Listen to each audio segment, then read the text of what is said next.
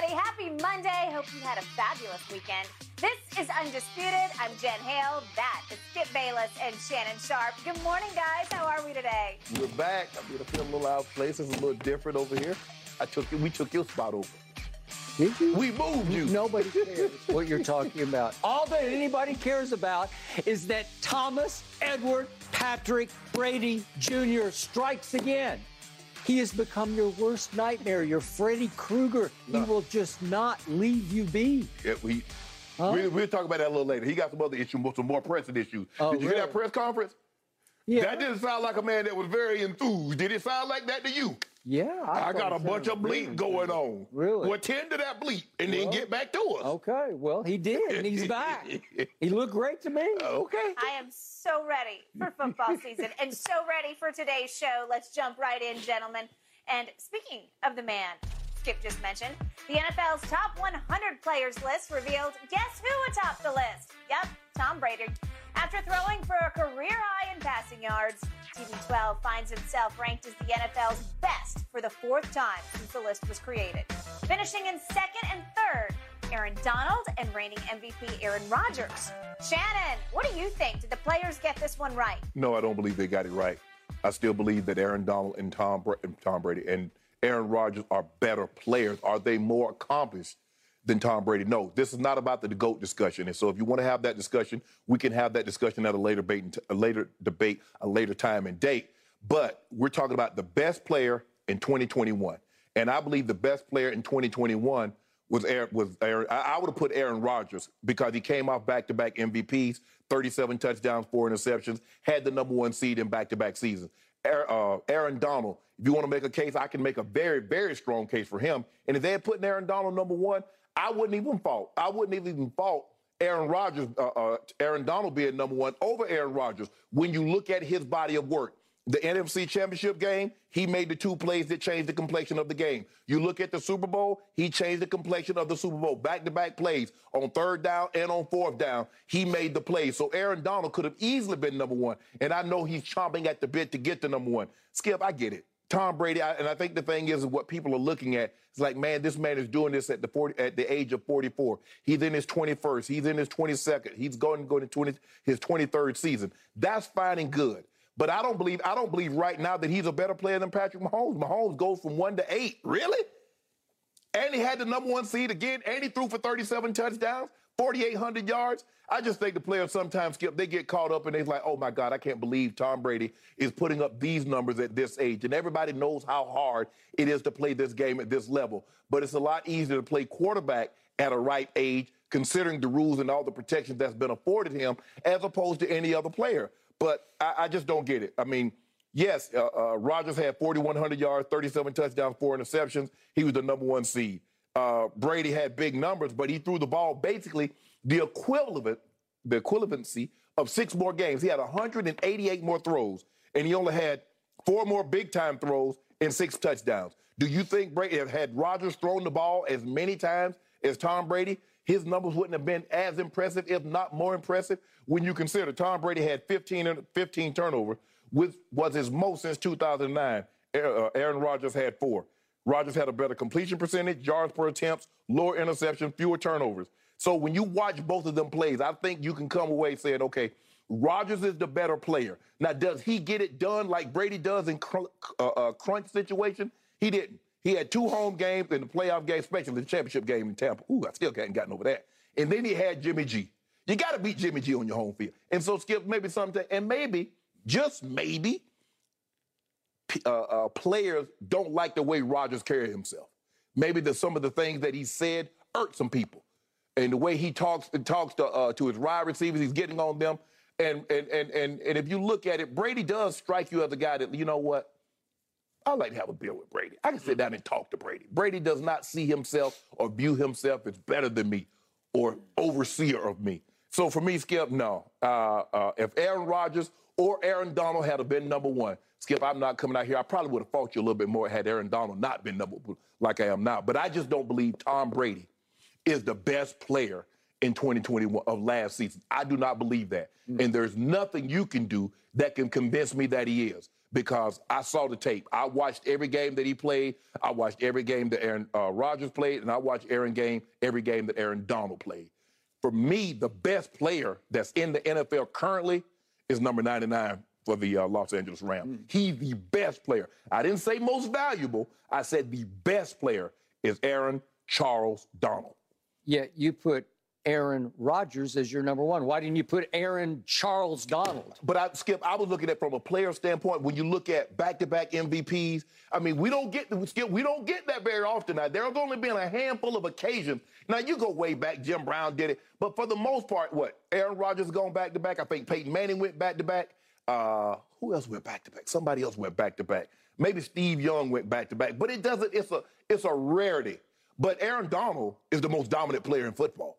I think we can agree with that. And I know I think I can agree with that. I think he's the most overhyped player. Man, you better stop playing. No, I'm not playing. I'm dead serious. I think when it's all said and done, I think he's going to be, he and LT, we vying for that top spot of best defensive player. But you know what? Since you put it like that, yeah, Aaron Donald should have been number one. After last year, he finished number two. And again, he's like, what the hell I have to do? Somebody's quarterback's in trouble this year. I bet he finished number one in 2023.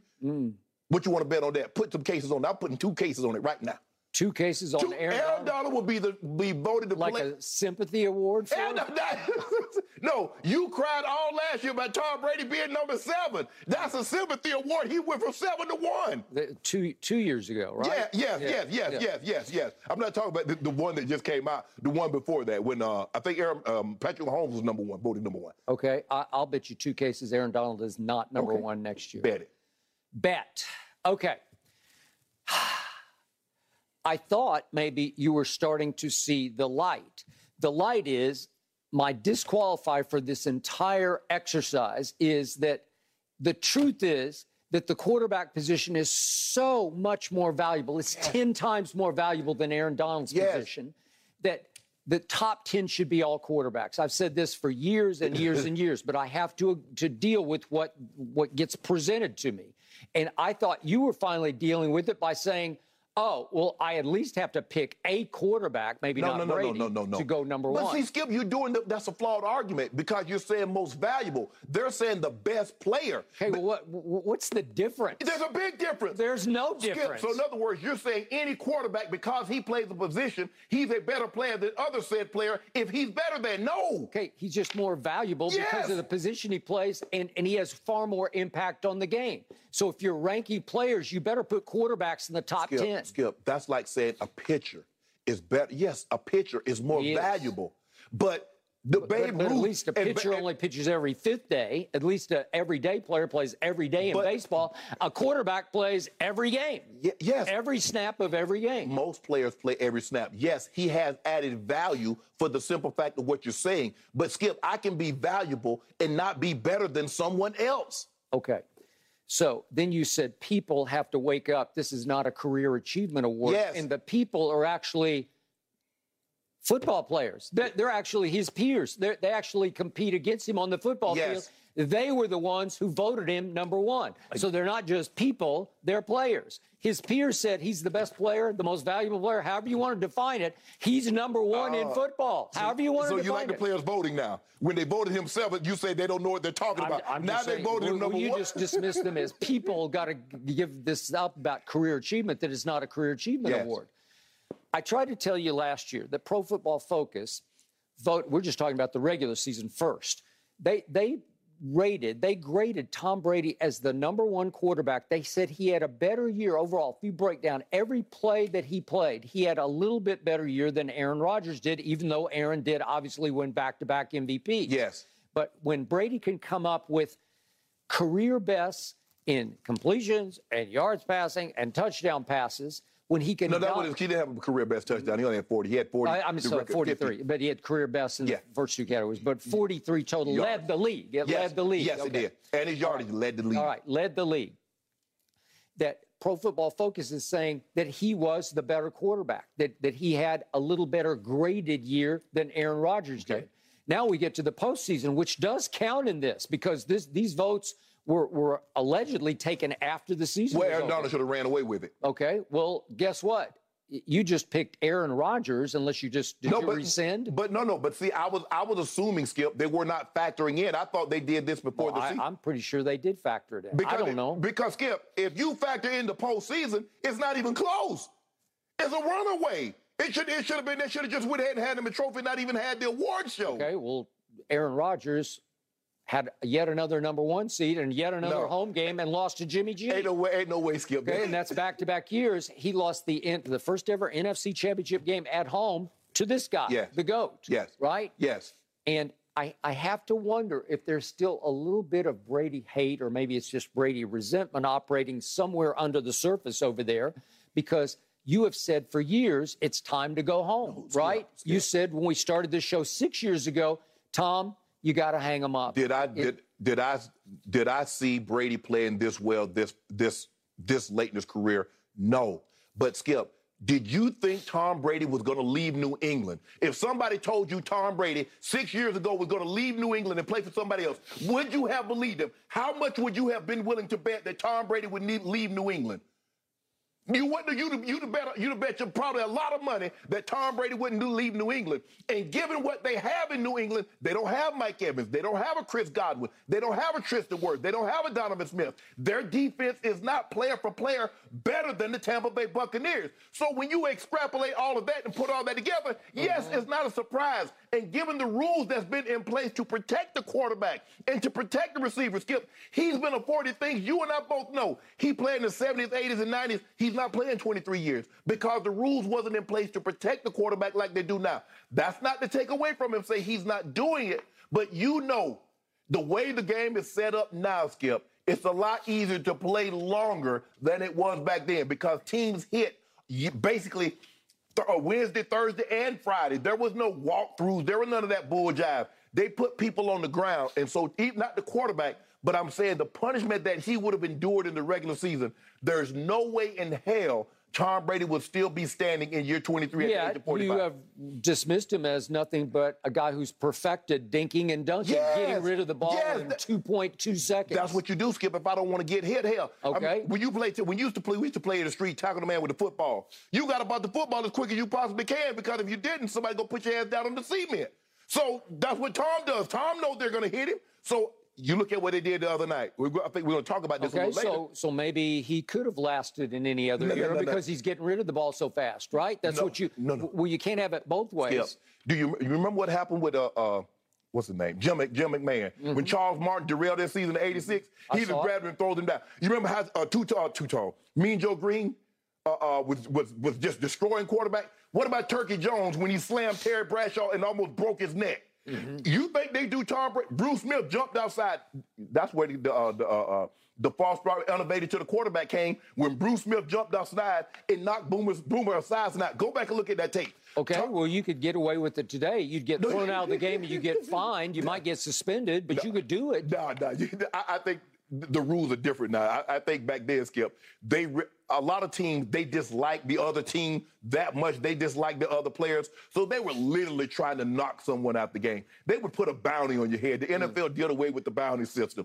But Skip, I think you think I'm trying to take away from Tom. I'm just saying it's a lot easier to play in this era. I'm not saying the guys aren't good. The guys are talented, and the guys are getting more talented. But I'm saying the rules that's been implemented to protect the quarterback, to protect the receiver. Skip, I had never heard of a defenseless receiver. How are you defenseless? You got a helmet and shoulder pads on just like everybody else. The name of football is about intimidation. That's what the game was built on, intimidation. Now they're taking the intimidation out of it because if you hit somebody too soon or you hit somebody too hard, they're going to throw a flag at 15 yards. They might suspend you. They might throw you out the game. So all I'm saying is Tom Brady had a phenomenal season. I'm not denying that. But I've seen him have better seasons. Skip, he threw the ball more than anybody in the history of the game. He also threw the most air distance in the whole NFL, and you've dismissed him as dinking and dunking and getting rid of the ball, but you have to 7-step drop and hold the ball long enough to throw it down the field if you're going to lead the whole league in air distance. But the thing about air distance, if the ball is not complete, what have you done?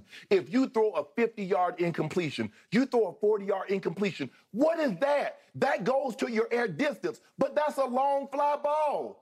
Okay, but still, you need to loosen up the defense. Yes, you need to make them respect the fact that you will go bombs away at any single moment. You're not just some game-managing dink and dunker. Let me ask you a question.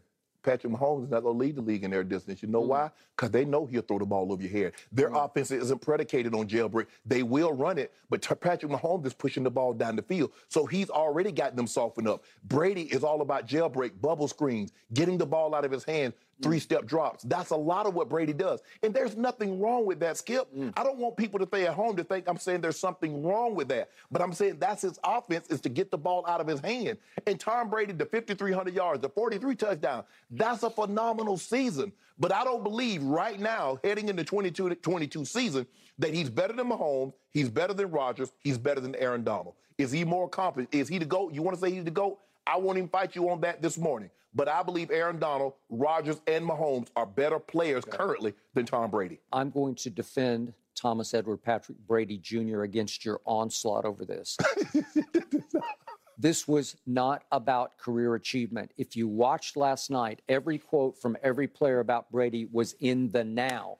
Now, now, now, now, now. He just is the best, best, best, best, best. This is an astonishing achievement for a 45-year-old man. You want to talk about shattering the mold? We didn't think anybody could play at any real level past 40 years of age. And now to Unless get you're a kicker or punter. But I'm just saying, any position player, any position player, you're correct. But to get to 45 and be voted the best player in football is flat out astonishing to me. I just sat back last night and I said, this gives me goosebumps that these players, these young players just said, I'm sorry, he's just the guy and he's still the guy. That they're afraid of him. They don't like to play against him because he just picks them to pieces. And if you want to trash talk him, as you know, he will trash talk you right back. He stands up to the onslaught that he gets on the field every single Sunday because there's a big target on his back and a big target on that team's back all last year because they were the reigning champs. And he still had an all-time great. You can argue whether it was his greatest. Obviously, the 2007 in New England was pretty special. Yeah. And he won another MVP. What was that, 2000? Yeah, he did. But it's astonishing to me that when this award started, the top 100 vote started in 2011, he wins it. And then he won it a couple more times. And then we go full circle to age 45, and he wins it again. And I'm here to tell you, he ain't done yet. I told you when he, quote-unquote, retired, I said, there's no way I sat over here, and I just pounded the desk for day after day. I just said, this is impossible. He's too good to retire. I don't know what he's going to retire to. Obviously, at some point, he's going to come here and join us as our teammate. But the point is, now that you look back at his retirement decision, you're being voted the best player in football, and it wasn't some gift that they handed him. Yeah, I think the age of 45, he has the best story, and narratives has always worked well when you're doing a story. No matter what you're talking about, a narrative works. Okay, but the way these players are talking, they're just asked, they got their list in their hand, and they're thinking, best player? Well, it's just Brady. He just is. And they're right now Tom Brady. How many of them played the role of 45, played a role in it? He's 45. You keep bringing it up. He's doing this at the right age of 45. He's doing this in his 22nd season. He's doing this. Skip, that's a compelling story. But you won't respond to the fact Pro Football Focus graded him, and they don't care about career achievement. They graded his regular season last year #1. Yeah. I kept telling you. I told you he deserves MVP over Aaron Rodgers last year, and you laughed at me. Well, it sounds like the players are on my side. But here's the thing, Skip, and I'm just saying, you know how I feel about Pro Football Focus grading. I mean, at some point in time, you're going to have to tell people the criteria you're using in which you're grading these players. But that's neither here or there. That's another discussion we can have at another date and time. Skip, when you look at Aaron Donald, if you say, okay, I believe they factored in the postseason, who had a more dominant postseason than Aaron Charles Donald? Well, he got to play against a Joe Burrow who had been sacked a record number of times in the regular and the postseason. He was sacked 70 total times. That they replaced 4 out of the 5 positions across the offensive line. That's how easy pickings it was against Cincinnati. All that, be that as it may, all the times he got sacked, Joe Burrow and Cincinnati Bengals wound up in the Super Bowl. where they couldn't sacking him enough to keep him out of the Super Bowl. No, Kansas City sacked him and sacked him and sacked him. Tennessee sacked him 9 times, and they still won. Okay. But it was Aaron Donald on third down, on third and an inch, said, no, you can't go. And on fourth down, did you see the plays that he made in San Francisco in the NFC Championship game? Yeah. So in back-to-back games, he showed you he's the most dominant. He showed you he's the best player. Now, you said they factored in the playoffs, so I'm just going by that. If you say that's the case, okay. Now, I thought they were just going by regular season. But if they factored the postseason in, Aaron Donald is no question. We will discuss in depth Aaron Charles Donald in a few minutes here on the show. But right here, right now, we're talking about the GOAT, who on Saturday night played a series and looked sensational. He looks, dare I say, better than ever? How was the air distance? Better than ever. How many 20-yard passes he throw? Could we see the 20-yarder to that new number 85, please? Just that new guy, number 85. I don't know who this 85 is exactly, but this is 20 yards. Does this look like it's got some mustard on it? Who's 85? Oh, it's Julio Jones. That's Julio Jones. Can we see this again? This is Julio Jones. You're going to see a whole lot of this year. Little comeback, sweet, right on the money, with some juice on it, with some electricity. His arm looks stronger than ever, thanks to Tom House, my friend out here in Southern California that Tom works with through the offseason. So why you didn't show all those shallow crosses? Why you didn't show all those three-step drops? Well, I mean, he threw 8 passes. That was 1 20-yarder. Where were the rest of them? Well, I'm just saying, he can do whatever you want. Whatever the defense gives him, he'll take it because he's got a cannon. That's what most teams will do, most quarterbacks will do, is take what the defense gives them. But their offense is built a little differently than what Tampa is. I'm not saying that's a problem, but let's not pretend that he goes bombs over Baghdad on Sundays. He does not. He did over Jalen Ramsey in that. Oh, my God. You take one play. Well, one play. You took one play. Smoke him? Yeah, he did. That cut the score to 27-20. All he did against the eventual champion Rams was score 24 unanswered. Unanswered. So let me get this straight. Woo! I'm trying to figure out, with Tom Brady in the game, when they got down 24, because why did you have to score 24 or unanswered just tie the ball game? So because when Rams scored, you got an opportunity to score. Yeah. But see, you won't give the Tampa's defense any credit for keeping Tampa in the ball game because those 4 turnovers, and one of them happened on the goal line. Yep. And then one of them happened on the play of the game at the end of the game when a blitz breakdown. I don't even know what they're doing. They let the best receiver in football loose straight down the middle of the field and lost the game. Your offense broke down for the first 3 quarters. Do you remember? Your offense broke down the first 3 quarters, Skip. Your defense was tired, but they found a way to make plays to keep you in the ball game. All I know is that one of us at this table is sitting back saying, congratulations, Tom Brady. Astonishing achievement at age 45 to be number one. Again, you didn't talk about anything about the play. Congratulations, Tom Brady, on 45. On 45, that's the narrative. To get voted the best player at 45, that's my narrative this morning. It was not their narrative last night. How do you know? They just said he's the best. I would do you like you do me. How do you know it wasn't? Well, I heard him talk about it. I watched it. They're just saying, he's just the best. Aaron Donald. They didn't say he's the GOAT. They just said he's the best. I'm going Aaron Charles. Okay. Well, you had Aaron I don't know his name. Both Aarons. Aaron Bleepin. You had Aaron Bleepin. Both Aarons should have been in front of Tom. Okay. You're wrong again, Hall of November Famer. 6th, I'm sorry. guys. Aaron Donald and those LA Rams come calling for Tom Brady in Tampa. I'm excited for that one. That'll be must-see TV. Leave no doubt. All right, moving on. Is it championship or bust for Dak and Skip's Cowboys? Plus, will Baker's confidence in the offense result in a Panthers playoff run in that NFC South? No. All of that coming up next.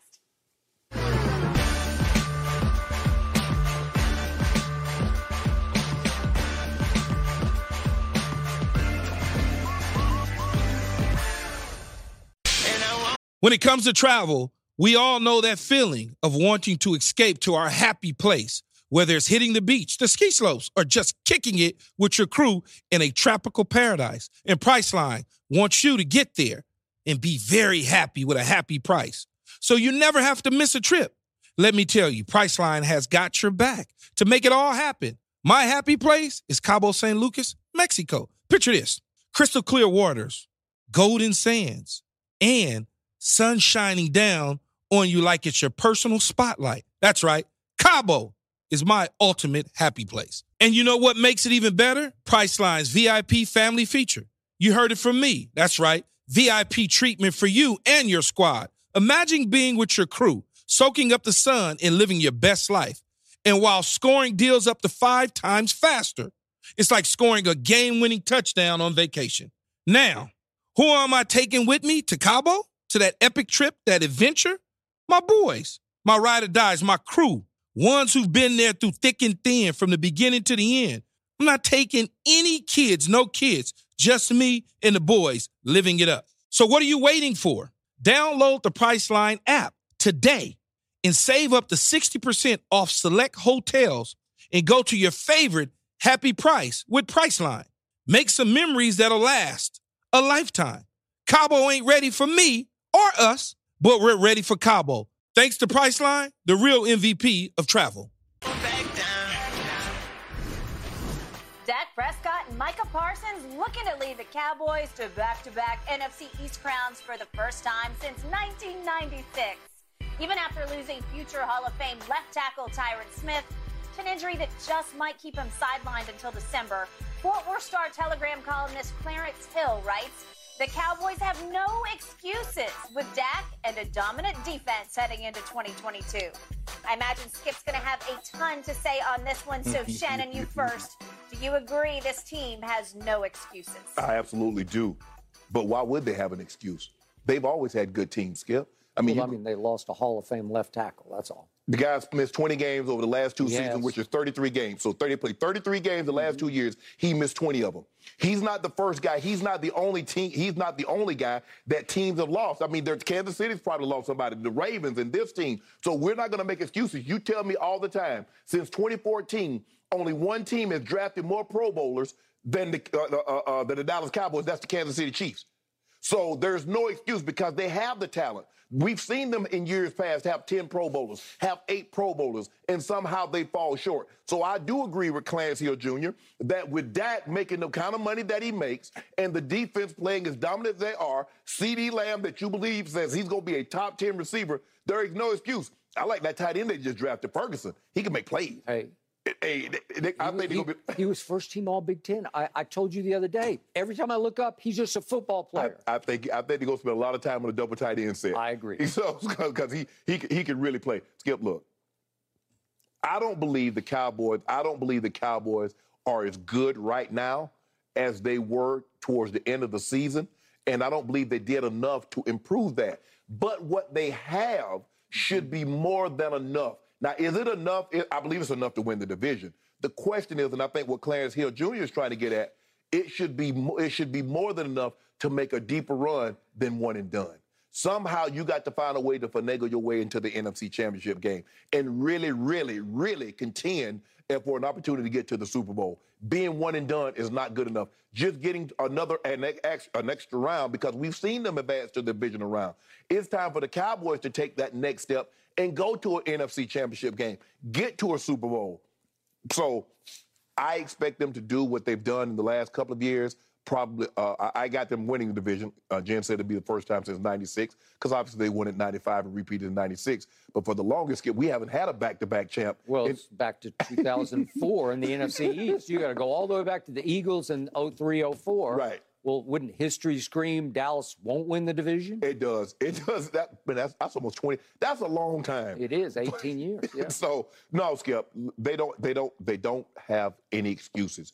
And Jared's, listening to Mike McCarthy, it seems like they're going to bump Tyler Smith out to the left. I agree. To the left. I could be wrong, Skip, but that's what I'm listening to him talk like we drafted him. We thought that okay. They drafted him to replace Tyron Smith. Not now, but they drafted him to replace him. He is the meant-to-be left tackle. That is correct. And yet, I'm with you. I think maybe pride goeth before the fall, but because Jerry's pride is sunk into it, because Mel Kiper said that was a horrible pick, a horrible reach. Everybody thought it was a reach, yes. I think they're just going to say, you know what? The kid competes.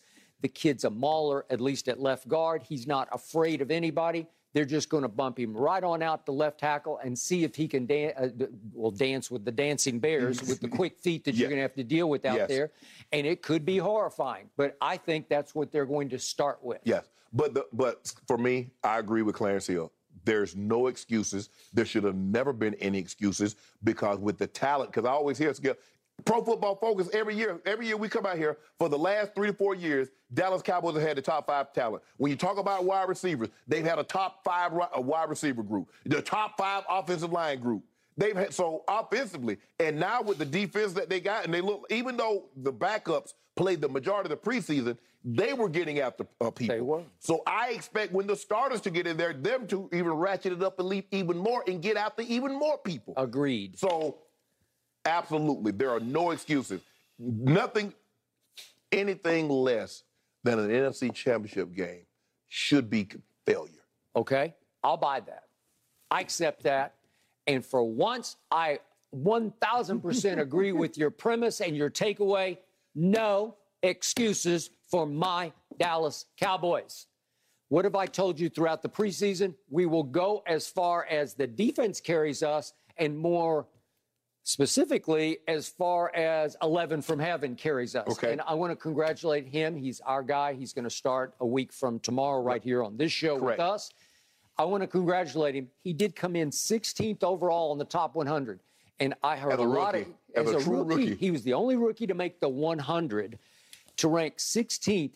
And I kept hearing player after player say, special, unicorn. That they saw it. You saw it. You just said, there he is. Yeah. That's the guy.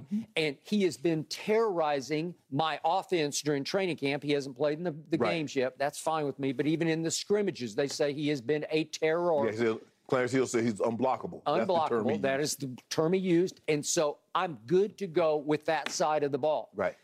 I'm going to remind you, that side of the ball led the NFL in takeaways. Okay. And in the game the other night, for what it's worth, and to your point, it was all backups versus backups. But my team intercepted 4 passes. It's hard to intercept 4 passes in a game, let alone just some goofy, silly preseason. Well, not at Geno Smith that Drew Lock. Okay, well, okay, I got it. But they got their hands on them, and they caught them. Yes. And I got to tell you, every time I watch Israel Mukwama out of South Carolina, he played opposite J.C. Horn at corner, and he's 6'4", but they've moved him, obviously, at 205-ish to safety. He just all over the field. He's around the ball. He's getting his hands on balls. That was the second ball he has intercepted. He's a 6th-round pick. I think he can play. Yeah. I think he can play in spurts. He's not scheduled, obviously, to be a starter. Right. But my point is, this is contagious mentality. They just think they're going to take the ball away from you, okay? And I think it will translate back to the starters when the real games start. Okay. Because that was their calling card last year, is that we take the ball away. You did. They finished second last year in third down defense. That's beyond turnover, beyond takeaways. That's just playing good defense. Yeah, you're getting people off the field. They were first in the league in that stat, and I don't want to go too deep, but it's like a third-level stat called DVOA. They were number 1 in the league in that, and it translates into good defense, not just lucky takeaways, right place, right time. You can say Trevon Diggs just happened to be at the right place at the right time.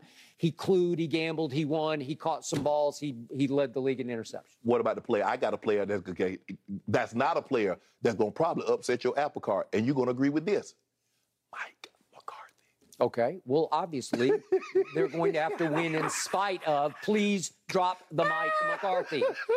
But I do believe that Dan Quinn is seen by the players as the sort of unofficial head coach. But he don't coach offense. Okay, but he is the head coach of the more impressive and important unit to me. And so I'm good with that. And I think they think that Jerry kind of sees him as the heir apparent to Mike McCarthy.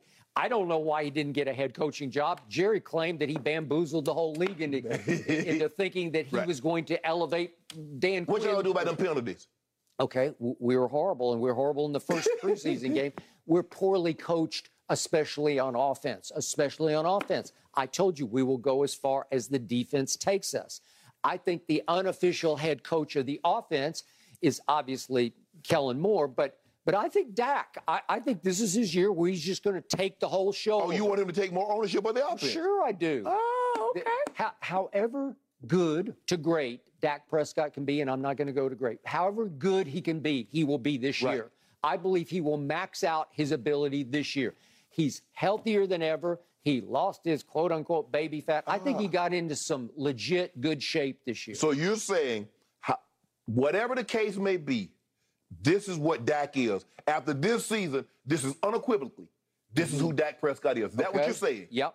That's exactly, because you think he's just sort of mediocre, right? Yeah, I think he's 12, 13, 14, middle of the pack. I don't think he's a top 10 quarterback. Okay. No, I don't. All right. I think he'll be the 10th best quarterback, and that's good enough to go away. Yeah, if your defense is what you're saying they're going to be. That is correct. Yeah, a top 10 quarterback, absolutely. And as I've told you, just when I thought Jerry had done nothing or next to nothing through the offseason, they did sign the USFL MVP and Cavante Turpentine. And again, if you pour a little turpentine into the offensive mix, maybe it starts to percolate. Well, I did see him get a couple of snaps on the offensive side of the football. They couldn't get him the football. Right. They couldn't make it happen. Right. But Dak wasn't out there. Right. So I got to see Dak. And Dak has been raving about Tony Pollard, and he has game-breaking ability. And I think they're going to put him in the slot or at least throw it to him more out of the backfield. I think he's going to play a much huger role than he did. Right. We've seen him run kickoffs back.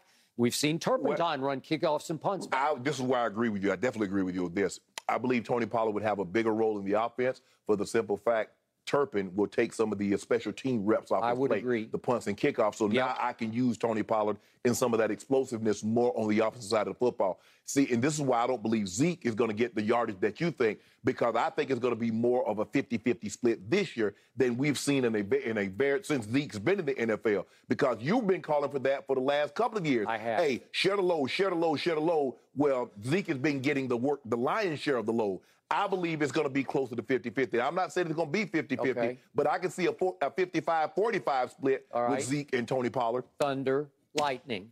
Zeke is nothing but thunder, especially in his advanced years now. What's he into, year 7? Yes. And we've seen him decline for 6 straight years in average yards per game.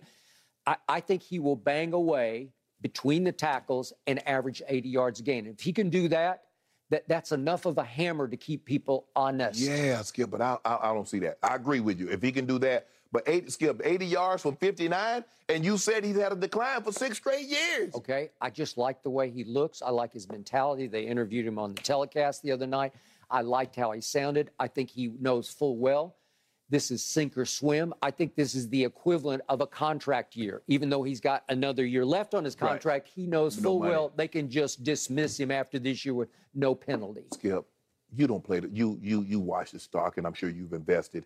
You're not buying a stock that's declined 6 straight years. No, you would not. But you just did with Zeke. Okay, maybe I'm speaking heart over head. I just think that as opposed to a stock, this is a real live human being with real live pride who suddenly says, this is it for me? Hold on. He could be out of the league after this year if he does not show some rise. Skip, the man had pride. He had pride in 2018, 19, 20, 21. He's the highest paid running back in pro football. And he looks a little semi-retired to me. And his numbers have steadily gone down. Okay. I mean, from a high of 108 to 59, so basically a 50-yard decrease from his first year to his last year. And somehow say, you know what, Shannon? He's going to go back to where he was like in the middle of his career, to 80 yards a game. Well, that's what you put in your that's the middle. Yes. Remember, as a rookie, he was 108. Well, if he had, let's just say for the sake of argument, he hadn't had that 60 and the 62 and the 59, Skip, he'd basically be a surefire Hall of Famer by now if he was averaging 80 the last 3 years. Because that would have put him at 800 plus another 6, 420. That's 1,200 plus yards. Okay. I still have Zach Martin, a surefire Hall of Famer. Yes. I better knock on wood. I hope he doesn't get hurt sometime. Right. But the point is, I got Zach Martin. You can run to the right. Yes. Terrence Steele showed me he's pretty good. Right. And I think he'll be at right tackle. I think the rookie will be at left tackle. I think Connor McGovern will be at left guard. And he's shown me something. Biotish, I don't know. He's average at best. So you just have to figure it out on the fly. Well, y'all better figure it out because you got no excuses. Okay, no excuses, because I think the quarterback will be pretty good, because I think you will have a new rapport with a new top 10 receiver named C.D. Lamb. At least he made the top 100. He eked into the 90s, and by next year, he will eke down into the 20s. That's what I believe. That's what you believe? Yes, I do. So you're going to go from the 90 to the 20s? Well, Cooper Kupp went from unranked a year ago to number 4. How do you do that? Will you have the greatest single season for a receiver in NFL history? He didn't even make the top 100 a year ago. He had made 89th 2 years ago. Right. But I've never heard of a player going from you don't make the top 100 to 4th overall. Well, hell, and I believe he belongs at 4th Lamar overall. did it. Lamar went from not making it to go to number 1. Okay, all right. Well, that's fine. I'm with you. No excuses. Yeah. Here we go. You're not going anywhere. I'm good. I'm feeling better and better. Man, take the NFC East crown and be happy. Okay. You want to see Well, that would be a huge achievement because nobody's done it in 18 years. No. You see what you're doing? We get high marks for that. No, you don't. Yes, no, you don't. Now you sell it. See, you told me it's like NFC Championship game or bust. Now you talk about, well, we get high marks if we win the division. No, you don't. Philly is legit. If we can overcome Philly, that will be an achievement. I thought you were more legit. More legit than I thought we were going to be. I think we're a little better than Philly overall because of our defense. I think our defense will be definitely better than Philly. What about their offense? Their offense look good. Yeah, well, you don't like the quarterback, so what do I have? The Hall of Famer told me the quarterback's no good, so why should I worry? You can see it, you do. I didn't say he wasn't any good. I say I need to see more. I need to see more consistency. Okay. I need to see that from your quarterback while you bumping him. You make it seem like your quarterback is the pillar of steadiness. He's not. All I know is the talk of quarterbacks is Baker Mayfield. Whatever. The talk of quarterbacks. Speaking of Baker Mayfield, gentlemen, let's leave that Cowboys topic here because we got to talk a little bit about the Panthers this morning. Big preseason win, Baker Mayfield throwing 2 touchdowns in his final tune-up before it gets real in Week 1. The former top pick said he feels confident running the show in Carolina. Head coach Matt Rule also praised the former top pick for how quickly he's picking up that offensive scheme. Shannon, give Baker a letter grade for that preseason performance. Well, this is the first time that I've graded a veteran player in the preseason. Normally, we're giving grades to rookies because this is their first time in NFL action. This is a unique situation. It also goes to show you just how far this young man's career. This is a #1 overall draft pick just 4 years ago, and we're giving this man a grade when he's out there playing against rookies. I gave him a C+. That's the best I could do for you. The mere fact that I had to give him a grade at all. Look, Skip, throwing a couple of touchdowns against backup isn't going to change my mind. I know what I've seen the last 4 years. How do you look? How do you look? Skip. You know how he looked. So if I were to put Cooper Kupp out there with a bunch of backups, and he goes out there and get 10 passes, I mean, how Kupp look? He should have looked like that. I know, but he can't throw it to himself. Somebody's got to be the trigger man. How did this trigger man look? I gave him a C+. How did he look? Take the C+ and be happy. You know how he looked. Take the C+ and be happy. Now, we'll see in 2 weeks if he can throw the ball with the accuracy and the precision and move with the confidence that he seemingly had in the final preseason game against the Cleveland Browns. You admitted as much. Skip, you do this to preseason. Now, we've been saying for the longest, I don't want to put too much into the preseason. I don't want to put too much into preseason. Now Baker Mayfield has a decent preseason game, and now we're going to put a lot into the preseason. I'm not about to do that. I'm going to grade him the same. Now, if he was a rookie, I would say, okay, I like what I saw. The guy showed great poise, threw the ball with conviction. I like the accuracy. I think he has the makings to be something special. I'm not about to do this for a guy heading into his 5th season as the #1 overall pick. Well, why didn't he do that for Cleveland more often? And he could have still been there. Well, he did do it very often. No, he didn't. He did it all his rookie year. He did it his third year. No, he did not. No, he did not. He won 7 games for a team that went 0-16. How do you do that? It's seemingly a lot of teams have jumped on the Carolina Panthers bandwagon, and I see a lot of people got their pom-poms out, and they got their goal signs, and they're talking about playoffs. You're not going. That's not happening. I already predicted. We already bet on it. What do you know, Nostradamus? You talking about I predicted it. Well, I did. I saw it coming before anybody did. I said, wild card team. Stick by that. You're a meteorologist. Yeah. You know how the predictions go, right? Okay, thank you. Well, you know who's ahead in cases here on this show. Won't be after this season. Oh, really? It won't be after this season. Way to go. Yeah. You're going to have a hellacious season. Between your Cowboys and the Lakers? Yeah. Really? I got you. I got you. The guy who's got you is named Baker Mayfield. And the Baker Mayfield I saw on Friday night looked healthy, and he looked electric with his arm and his feet, and his charisma just oozed all over the football field because he is a fire starter. He is an instigator in a good way on the football field. He is a Pied Piper. He is an inspiration to his football team because they love the way he plays. He even banged into a DB and got into it on the sideline because the DB thought he was going to just sort of slide out of bounds. Right. And Baker said, no, I'm going to take you on. I'm going to bang with you. And then here you go back and forth. That's the as I call it, the old baseball term, the piss and vinegar that he exudes on the football field. That's how he plays. And yet, this is a new Baker. This is a Baker who took a financial hit of $3.5 million by just converting all that into impossible incentives. So he took a $3.5 million hit just because he liked the fact that one team that showed interest in him was the quote-unquote worst team in the NFL, because the offseason ESPN power ranking had the Carolina Panthers 32nd and dead last. And he said, I'm going to go there. And it's similar to what Brady said about the Succaneers. I'm not saying he's Tom Brady, and I'm not saying this is Tampa Bay. Yeah, because I'm just saying that he looked at it and said the cupboard is not bare, because it is definitely not bare. But it's also one of the teams that wanted him, just like Tampa was one of the teams that wanted Brady. At that moment, it was the only team that wanted Baker. I wanted him to play his hand out. What's that? Seattle looks ridiculous now. Thank you. Oh, thank you. Even Shannon Sharp in this. They look ridiculous. What are you doing? Beat Carolina in damn mind. It's like Geno Smith or Drew Lock. Geno or Drew. I think I'll go with Geno. You could have Baker. Baker said in that one podcast interview that he did, they asked him, anybody interested? He said, I don't know, Seattle? He threw it out there. Yeah, because he's looking at the quarterback situation. It's going to be like, I'm better than Geno. I'm better than Drew Lock. I hope so. Well, he's way better. And Carolina is going to be way better than the Seattle Seahawks. I think the Seattle Seahawks are in for a long year. Yeah, they look bad, Skip. Oh, man. They look bad. It's almost like Russ just left them for quote-unquote dead. Like they're going to be a doormat right now. They're going to have to start completely over. DK and Tyler Lockett going to be losing their mind with those quarterbacks. Are they going to be losing their mind? Geno Smith won the battle? No, Skip, I don't think he won anything. I mean, after Drew Lock, how could you start Drew Lock after that performance, Skip? I don't know. I never liked him. I told you before the draft, I watched him a lot at Missouri. I watched him against my Vanderbilt Commodores. I said, I just don't like his command, his poise. His accuracy comes and goes, but he's got those measurables. He's 6'5"? Yeah, big-time arm. Yeah. I watched him enough at Denver. Yeah, no. Agreed. Back to Baker. I'm going to give him an A- for his effort the other night. In a preseason game? Yes, I am.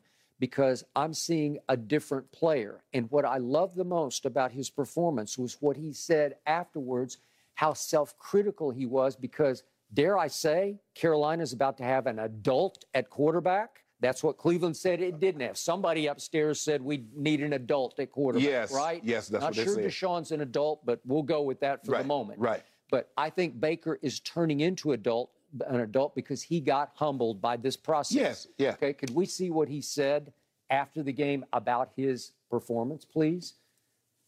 Some good, some bad. Overall, a little sloppy, to be honest with you. Felt like my feet weren't very calm. Felt like I kind of drifted in the pocket a little bit, created my own pressure. But, room for improvement.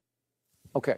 When did we ever hear that in Cleveland? Right. You heard I was feeling dangerous when I woke up, right? Yes. Okay. I love that about him because he's saying, I got to grow with my teammates. Yes. It was all about his teammates. He said, I love the complimentary football that we played where they would take the ball away and we'd quickly cash it in, or we'd go they went 3 and out on their first time with the football, and the defense said, no, we hold. Right. We'll give you the football back. So he's saying all the right things. I agree. And I have not seen him yet with his weaponry, and they have weapons on that team.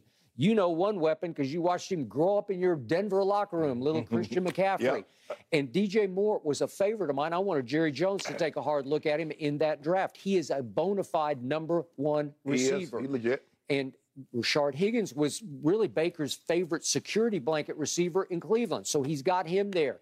And he's got, for what it's worth, the receiver from the Jets who doesn't like him very much, Robbie Anderson. But he threw a ball to Robbie Anderson. I'm going to show you 2 throws that Baker made. Can we see the throw to Robbie Anderson? This was in his first preseason outing. And to me, Baker made the 2 best throws I've seen the whole preseason. And this was the first one. This is right away in his first preseason game. He goes right over the top. It's a tight window, and it hits Robbie Anderson right in the hands, and he can't hang on to it. And you said, give him a break, and I got it. But this is a very catchable football. It'd be a tough catch. You'd have to give up the body a little bit to make the catch. But it hit him right on the button. Then he makes a throw to Chuba Hubbard the other night that just took my breath away because it's tight window, and it's high risk, high reward. but it's a second down and long play, 2nd and 12, and Matt Rule called it a corner route. I don't know if it really developed into a corner route, but look at this throw between two Bills, and it hits Chuba right in the hands. I'm telling you, it's deadly accurate, but it's got some guts to it because it's not the most positively advised throw. Yeah, you weren't supposed to. That was a bad read. Okay, you can't make that throw. Did he pull it off? Yeah, but I'm saying, but Skip, did he show you he's got lots of velocity? Yes, he did. Yeah, just go ahead and take it, Skip. Okay, did the ball wobble at all? Nope. It's a dead solid spiral that hit Chuba right in the hands. It shocked Chuba. It's almost like the point guard who makes a pass that you're not ready for. You just better be ready or it's going to hit you right in the face? Right. Well, that one effectively, quote unquote, hit Chuba right in the face. He had dropped another one from Baker earlier in the game. And then we saw Baker improvise on his throw to Shi Smith. And I got to tell you, this kid, he's a 6th-round pick out of South Carolina. It's 2 years ago. But he just looks like he's the goods. And Baker has raved about his capability. If we see the touchdown throw. Oh, the one he scrambles, he moves around? This is a plan B. What's your plan? Maybe it's a plan C. And he steps and throws to Shi Smith and just hits him right in the breadbasket with it. And every time I looked up watching the Panthers in the preseason, Shi Smith did something else. So he ran 4.4 coming out of South Carolina. Every time I look up, somebody's from South Carolina. It makes me wonder, Will Muschamp had a lot of talent at South Carolina, did he not? Yeah, he did. Maybe it's why he's no longer at South Carolina. Correct. Right? Okay. Yes. So in the end, there was only one huge negative that did give me big pause after the game, and you could have gotten a huge break. It may be the difference in what are we up to? 7 cases we have on the opening day game at Charlotte, at Carolina, Cleveland at Carolina. That's the game of the week that week, except for Dallas against the GOAT. But the point is, they lost Zane Gonzalez. He was their money kicker all last year. He made 20 of 22, and he pulls his groin. I think it was on the second half kickoff, if I'm not mistaken. And they said it's a serious long-term groin pull. Yeah. Okay. That's hard on kicker, Skip, because what do they forget the kicking leg to plant? Well, I know, but it was his right. It's his plant. Yes, his kicking leg. Yes, it was kicking leg to pull the groin. Well, if you got to pull groin, you ain't kicking. Well, you're just done because you're only going to irritate it and make it worse, right? Correct. If you try to suck it up and gut it out. Yep. Okay, so you got a huge break. There's no Zane Gonzalez for opening week. So if it comes down to a field goal, I'm probably cooked. It won't. Cleveland ain't going to let it come down to that. Really? No. Huh. So you're safe. Huh. Boy, I got to tell you, I'm seeing playmakers all over the place. I'm seeing Terrace Marshall. I'm seeing Chuba. I'm seeing a defense that has potentially 4 Pro Bowl players on it. I saw a team that played against backups. That's what I saw. Really? Did you see that, too? Okay. I think Baker Mayfield is coming for you, Shannon Sharp. Skip. So between Tom Brady and Baker Mayfield, you're going to have a long, hard fall on your face. You and I both believe that Baker Mayfield is a middle-of-the-pack quarterback. There are 32 teams. He's somewhere in the middle, somewhere between 13 and 16. Can we agree with that, Skip? Where we can agree is when I love Baker the most is when the chip is biggest on his shoulder. I love Baker as hopeless underdog. I love Baker becoming what I told you he was becoming, a walk-on in Carolina. He walked on at Texas Tech. They were like 5 deep in quarterbacks on the depth chart, and he goes in and wins the opening day job. Well, guess what? They were 2 deep at quarterback with 2 incumbents at University of Oklahoma, and he walked on Trevor Knight, and he just lit up Alabama. But I don't. He just thrown party against a Mardi Gras party in New Orleans against St. Nick's. He did. Trevor Knight did do that. But did you see him hightail out of town when he heard about that sheriff that was coming? That old kid from Texas. Yeah. That old, he held a hightail out of town with that old sheriff. My homeboy was coming to town. Yeah. What'd he do? Well, all I know is that Baker Mayfield said, I'll go live in the student dorm for a year, and I'll just walk on at Oklahoma where my father went to school, and I'll earn a starting job, and I'll win the Heisman Trophy. He's right back in business. This is where, as the hopeless underdog, he is most dangerous. I'll speak for him. He's going to wake up feeling dangerous. He won't say so on opening day. Cleveland. 7 cases worth. 10. Really? By 10? Will you give me some? Nope. You didn't take any points. I'm doing you like you do me. You didn't take any points. Cleveland by 10, says the Hall of Famer. Yep. That defense will be eating. I got Baker Mayfield as the Pied Piper of the playoff-bound Carolina Panthers. They're not going to no playoff, man. Stop saying that. I love this. You try to manifest it all you want to. It ain't happening. They rebuilt the whole offensive line. This is money. The perfect spot for a Baker who said, let me go to the dead last team. Let me go do this. Here we go. I mean, beautiful. I mean, Seattle turned him down. Yeah. I think you're afraid because you saw him the other night. He looked good. Skip, those were backups. The whip was back. The arm was back. Skip, those were backups. That's okay. You just got to see, how did he look? Against backups? Even you admit he looked really good. I gave him a C+. Well, you're just trying to undercut and underrate. And I love that about you because Baker does watch the show and he'll say, Sharp, I'll show you. Why am I? You want me to skip? The man is a graduate. The man got a postgraduate degree and he's taking kindergarten classes. And he got an A on finger painting and doing his ABCs. And you want me to give him an A for that? Okay, I will predict he'll get an A on opening day, and that's all I really. He's not getting no A. You said that with a straight face. Man, you need to. No, stop. I did. I've been telling you. Okay. Somebody on this show actually goes out on limbs. Oh, I'm going to saw it off for you. We have final roster cuts coming down. They're due by 4 o'clock Eastern tomorrow, and then we will start to get into that regular season for sure. All right, moving on this morning. How should Shannon and Laker fans feel about LeBron's latest hype preseason video? You do not want to miss this. If you haven't seen it, it is must-see TV. That's next.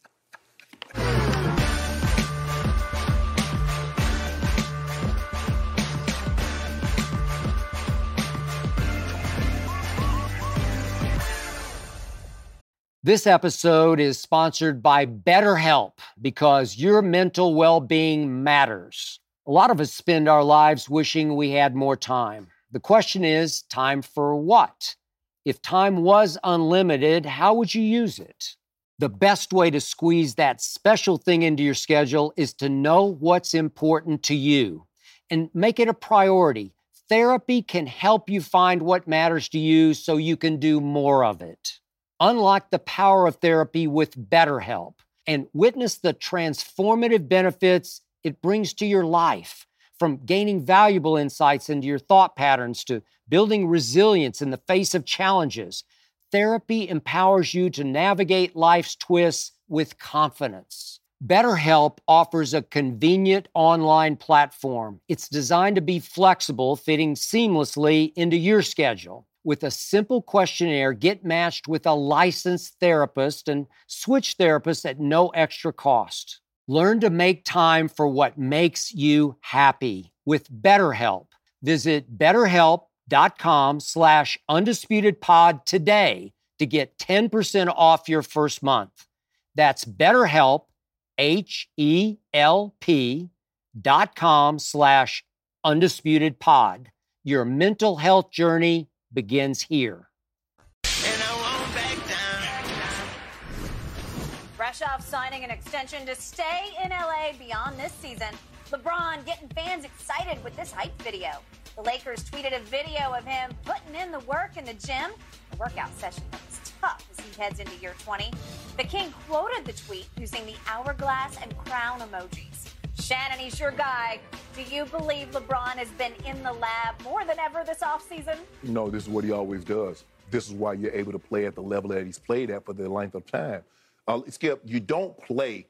Tom Brady is just not playing at the level that he's playing at for this length of time because in the last 5 years, he decided to put more time training. Agreed. No. Agreed. You're able to play at this level of consistency because this is what you've always done. You've scored 25 points or more for 18 straight seasons. You've done what you've been able to do, the consistency and the level in which you played at, because this is how you've always done it.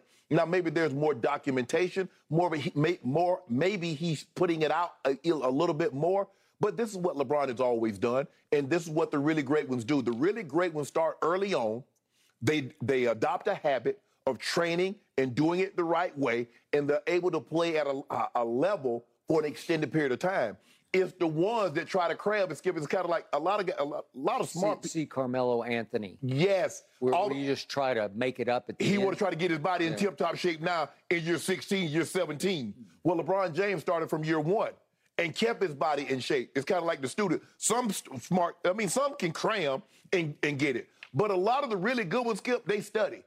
and they've always studied. You can't cram shape. You No. Yeah. Because eventually it'll catch up with you. It will. Because as you get older, it gets harder and harder to cram, and you need more and more time, and you end up hurting yourself. But the way he eats, the way that he trains, the way that he conditions himself, the time that he puts in the gym, as they say, the lab, this is a normal occurrence for him. This is not new. He's true to this. By the way, history will show you, studies will show you, if you lose 50 pounds, the odds are you will gain back even more. If you go on crash diet to lose 50, go ahead. It's got to be a lifestyle. Yes. Because, see, a diet, and this is what I tell people, a diet has a start-stop time. You're going to start it at a particular time, and you're going to stop it. But a lifestyle, that is said the way you live. Yep. LeBron James lives a certain lifestyle with the way he eats, the way he trains, and the way he conducts himself as far as getting ready for the basketball season. And the Kobe's, the Jordans, the guys, and at the end, it got harder and harder for Jordan Skip. But, you know, you in your late 30s, you in your late 40s, it's kind of hard to summon it up. It wasn't hard through 98. No, it wasn't hard. No. But, but Skip, being away from the game, I believe it'll be hard for LeBron if he were to take 3 years off and just try to come back where he wasn't training like that because Jordan didn't have anything to train for. He's like, I'm retired. What do I need to weigh 195 pounds for? I'm in retirement. I need to enjoy some of this. So let me get on my cigars. Let me drink some and have me a nice cocktail, nice beverage whenever I want to. But LeBron James is at the peak of his game, and he knows in order for him to stay at this level, this is what's required of him.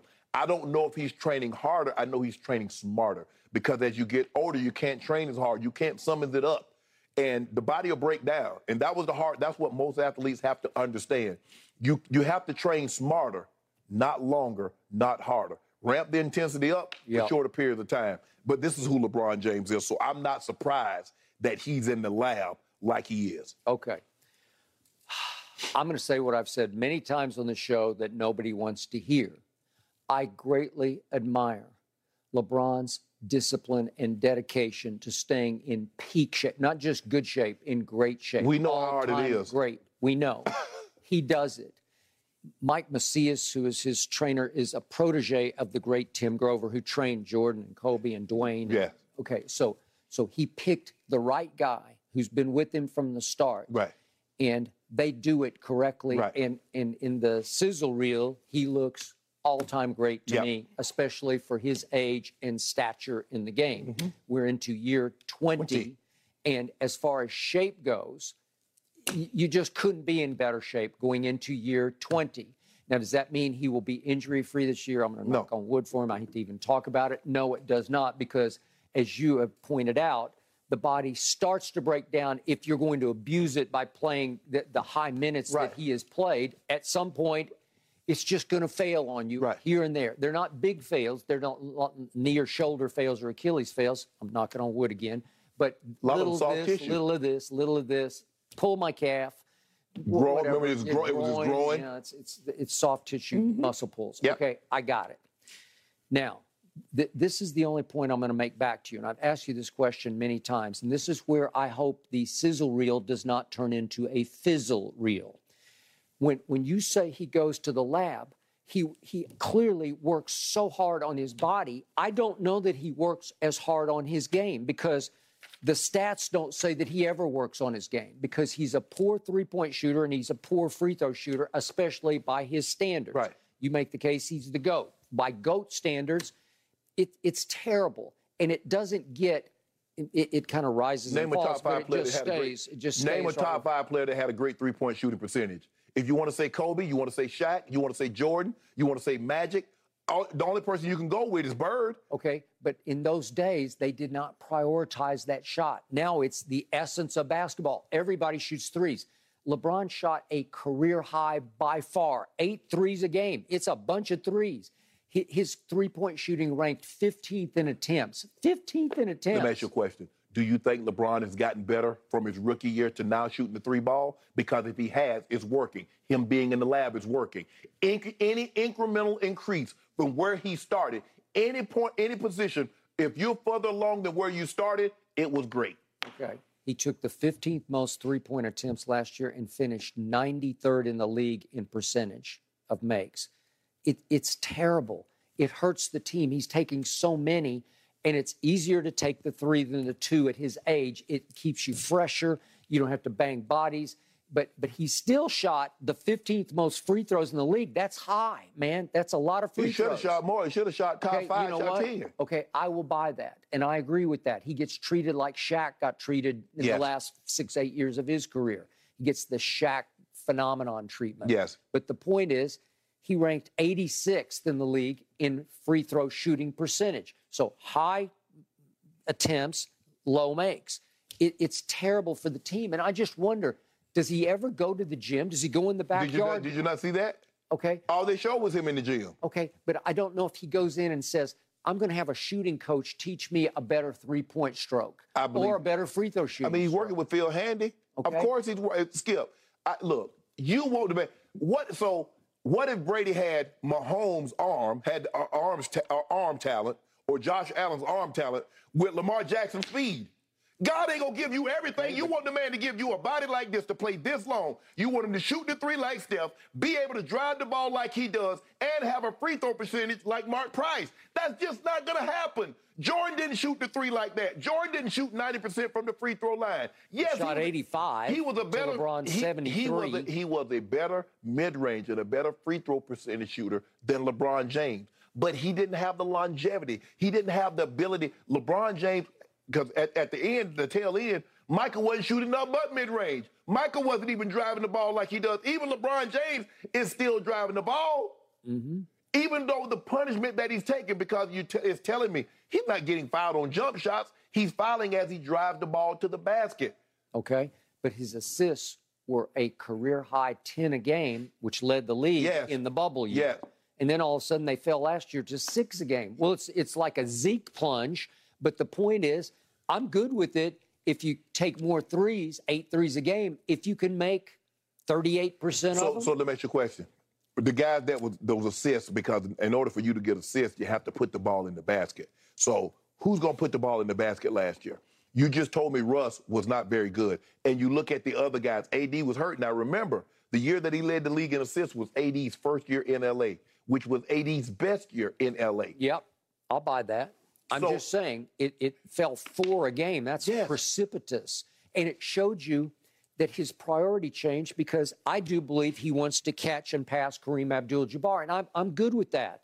But if you're going to take that many threes, you got to go in the lab in the offseason and work on it and come back and say, watch this, I'm going to make 38% of my threes. Skip. We've not seen that from him. The mere fact that the man is playing at this level lets you know, Skip, there's no way you can just put time in the weight room and be able to put up the numbers that he's putting up on the basketball court. They have to go hand in hand. Yes, your body has to be able to withstand the rigors of a night in and night out NBA season, but you also have to put time in on the court to understand where the players are going to be, where you need to get your shot at, where your best position. So there's no question. They hand in hand. They go simultaneous. One, you can't have one without the other. Okay. Since LeBron James entered the league, 26 players have attempted 4,000 or more threes, including him. Yes. He ranks 25th out of the 26 players because I'm being nice, he's a below average three-point shooter. Think about how quickly he would have passed Kareem if he made 38% of his threes. Think about how fast he would have passed Kareem if he shot 85% like Jordan did from the free throw line. Right. He's 73.4%. But here's the thing. Here's the trade-off. He might have shot better threes. He might have shot a better free throw percentage, but he might have had a more injury history, more plague. Look at where Steph Curry would be had he not been injured. Skip, you can't get it all. You can't have the longevity, be able to play every single game like an AC Green, shoot the three ball like Steph Curry, have the free throw percentage like a Mark Price, and be able to drive the ball like a LeBron. Skip, God's not going to give you every single thing. But I watched Magic Johnson as a rookie. When I first got to know him, he couldn't shoot a lick. Yes. And all of a sudden, he went in the lab, year 2, year 3, year 4, and all of a sudden, he started to develop a really dependable set shot, three-point shot. He just feet on the floor, just set shot it, and he could make it. He could shoot you 38%. Think about where LeBron started when he first got to the NBA as far as jump shot. Nobody would guard him. He didn't have that Akeem turnaround fadeaway. He had none of that. And look at that turnaround fadeaway is deadly. Okay, I'll give you that. he has improved some form of his jump shot. Yes! Because in the first couple of series against Popovich in the finals, Pop is just waving people off. Get off him. Yes. Just make him shoot. That was mostly threes.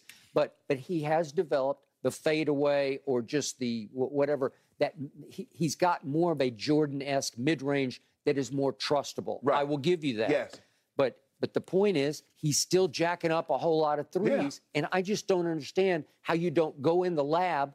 You got a nice long offseason and figure it out, because he's highly capable of being better than 32, 33% from three. 35, 30, I think he's like a 34.8, 35% three-point shooter. He's 34.6. Okay, career. 35. Career, okay. But he's not, Skip, the likelihood of him being a consistent 40% from the three, there are not very many guys that's going to shoot as many threes as he has over his career to have that kind of number. He's not Steph. He's not Clay. He's not a Dame.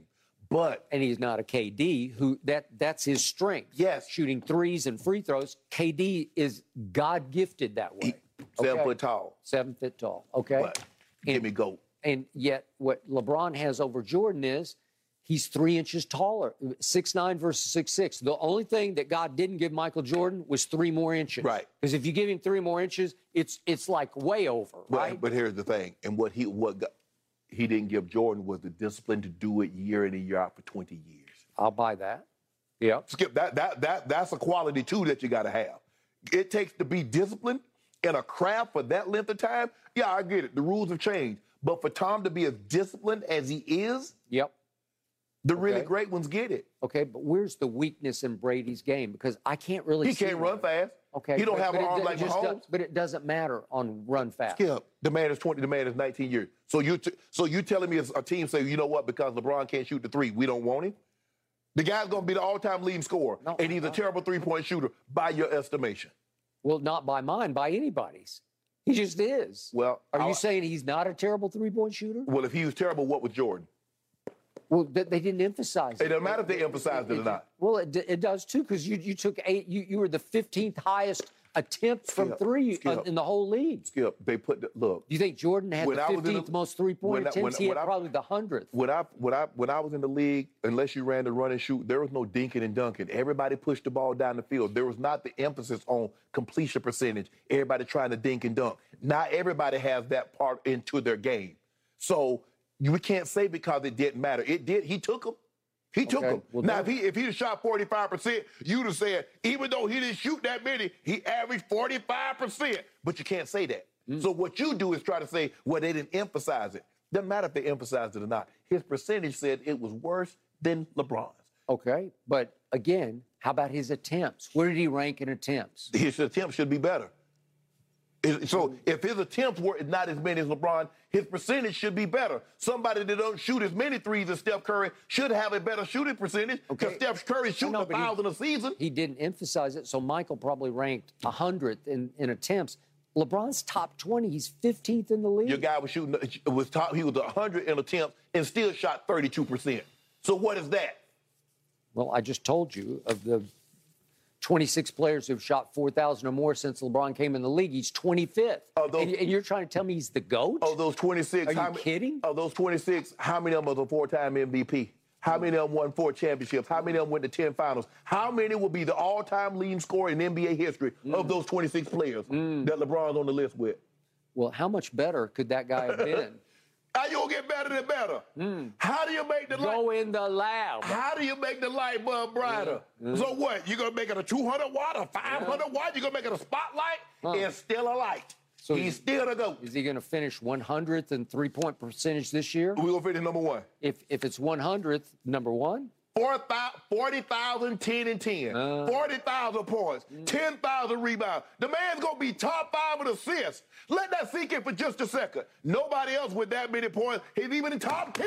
The Lakers went 33 and 49 last year thanks to that. Put money they don't do it. 33 and 49. I tell you what. That's called a fizzle reel. Since you over there bumping them real good and some money, you felt real good. We was at home working from home last week. Yeah. Put some money they don't go 39 and 33, 33, I 39. hope not. No hope. Boy, that's gutsy on your part. Yeah. Boy. I got you 50.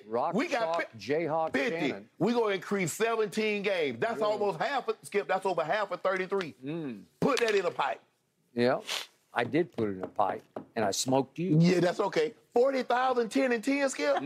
Top 5 in assists, and number 1 in scoring. Where would that ever happen again? Well, obviously, he did it. He is the longevity king. That longevity. That's what he is. So he's just going along for a ride. He leads history in longevity. I will give you that. So is that what Tom Brady's doing? No, he's doing it both. He's breaking the records at the highest level, and he's longevity king. He not breaking no records? Gentlemen, I know you could wrestle over LeBron all morning long, but I have to jump in and interrupt because speaking of spotlights, we got to get your reaction to the latest Aaron Rodgers news. That's coming up right after this break.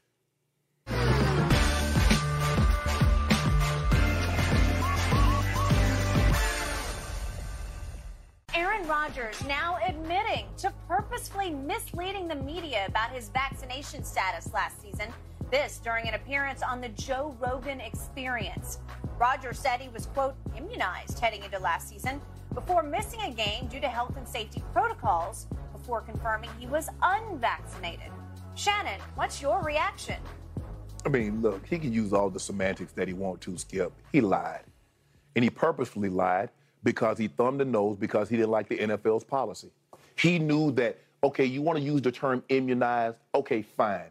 But you know you were supposed to mask up around other people in the building, at press conference, and you didn't.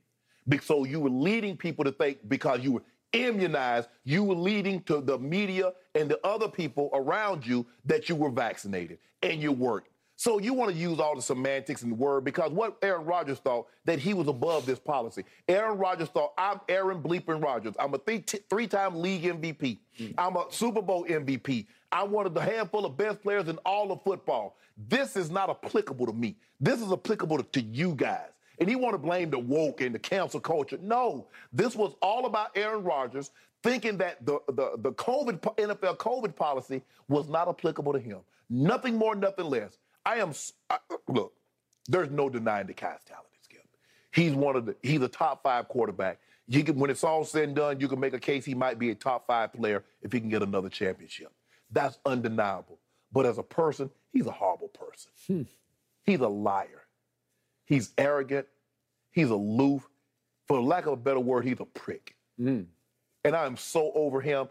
Skip, this was done. Nobody was even talking about Aaron Rodgers and what he lied about last year or what he deliberately misled about. He went on there to rehash that because he wants to thumb his nose. I did that, NFL, and I'll do it again. And that's what he did. I just want him to just like, as much as criticism that I left, I'm gonna miss Tom. When he retires, might be one of the handful of best days of my life because I am so sick of talking about his bull jive. On the field, he's sensational, but off the field, I got nothing for him. I appreciate the way you've seen the light about this man. The man you just described will ultimately fail as the leader of a football team. As the face of a franchise, it's hard to trust him. It's hard to depend on him. It's hard to follow him into battle because if you played for him, you would have come to this conclusion. And deep down inside, even though he is your quarterback, there'd be a little part of you saying, nah, don't trust him. Don't follow him. It's almost like they're stuck playing with the best quarterback in football. Yes. The guy, the transcendent thrower of the football, lacks probably every intangible Brady has, to me. And this position, of all the positions in all of sports, is, I'm going to say half intangibles, but it might be 2/3 intangibles. Right. The quarterback position. Yeah. And Brady's all about it. He's got a really nice arm. It's an above-average arm, but he has no mobility. even though he had the most rushing yards I think he's had in 10 years last year, for what it's worth. What, 12? But, yeah, 22, I think it was. But the point is, back to Aaron Bleepin Rodgers. We used to say that as a compliment on the field, and now it's a negative. Yes. It's derogatory Aaron Bleepin Rodgers off the field. So my takeaway from his remarks is I'm pretty sure he's saying, yeah, I lied to the media, but how dare the media call me a liar? Right. That's what he's saying here, if I read it correctly. Right. And my other question is, why would you reopen this can of worms on the eve of another season? Thank you. Like, most of us kind of, we don't forget about it, we don't forgive it, but it kind of fades into the background. Yes. And now next, because we're all trying to get over COVID, we're trying to get through the pandemic. Let me scratch the scab off this wound that was already heat. Not there's something serious. I mean, it was serious, but Skip, no, but like you mentioned, nobody was talking about this. Yeah. But you know what it is, Skip? It's the arrogance of Aaron Rodgers. Aaron Rodgers walks in any room. It can be nuclear scientists, physicists, engineers. He thinks he's the smartest guy in the room. That's what it is. I know better than you. So you know what? I'm going to take something that they give animals, livestock, for parasites. I'm going to take that for COVID because you said it doesn't work. And I'm smarter than you. I went to Cal. Do you know what type of grades you have to get into Cal? Do you know how smart you got to be to go to Cal? Even though he started at Butte Junior College. Yeah. Go ahead. So so that means I'm qualified to tell you what's the best thing for you. Yep. Just let it go, Aaron. Nobody was talking about this. But this is his way of saying, so, woke mob, cancel culture, y'all can't. Well, ain't nobody trying to cancel you. But ain't nobody trying to take no medical advice from you either. So he goes back to his soulmate on this issue, Joe Rogan. Yeah. And on Joe's podcast, The Joe Rogan Experience, he knows he's going to get nothing but softballs lobbed up and no cross-examination whatsoever. Right.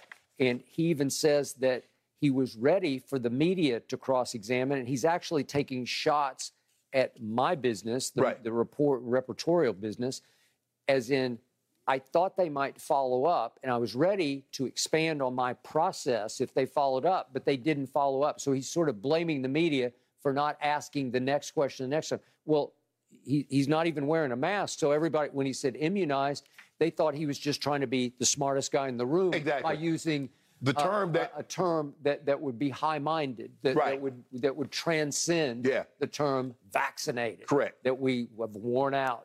Vaccinated or unvaccinated. Correct. I'm immunized. Yeah. And everybody's going to sort of take him at his word and let's go to the next one. Yeah. Because you know what? Nobody was expecting you to be what you became, a liar.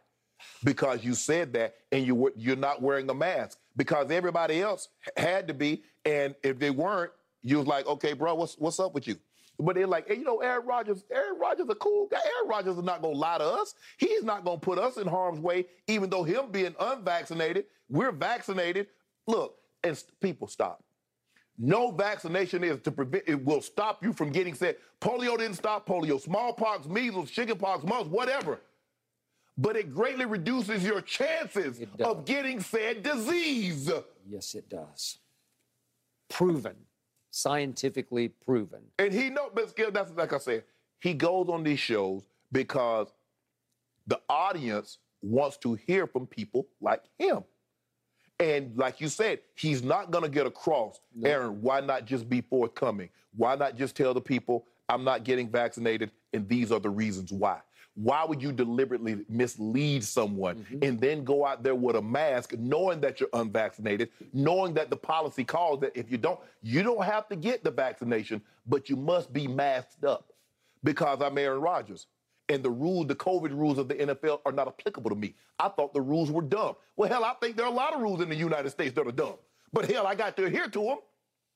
Aaron Rodgers should have to adhere to them. Just because you're an MVP, just because you're one of the best players, does not make rules non-applicable to you, Aaron Rodgers. But that's your problem. Because you're arrogant, because you're a narcissist, because you think you're so much better, why should I have to do that? I don't believe in it. I don't believe in anything that they set forth. I don't believe in anybody. And unfortunately for Aaron, this was the single most crucial issue facing every NFL team as far as its unity went. Yes. Vaccination. Right. immunization. And he clearly, willfully, and almost got a kick out of lying to the media. Yes. He got a kick out of, Yes. I pulled the wool over their eyes, didn't I? Right? Mm-hmm. And then he gets COVID and he gets busted. And the Packers get busted. Because it cost them a game. A game they couldn't. Well, it wasn't going to be the same thing because guess what? They done won one more game, still had home field, and still got bounced because he. So how did that help you? Well, the team got busted because it enabled this behavior. Of course. It knew what was going on. Exactly. And they covered for his life, so they're complicit. But complicit. Skip, guess what? He went laid on some beach, took some potion, and was out of his mind. But he knew exactly what was in that concoction. Mm-hmm. Well, he says, I don't want to put anything toxic in my body. And I think it was Mike Florio pointed out that during this interview on the podcast, he was smoking a cigar. Well, that's a lot of people think that's pretty toxic. And everybody know Aaron Rodgers full of beat. Yeah. Everybody know that. Yep. Everybody know. We've come to that conclusion. Even if you like him, you know he's full of it.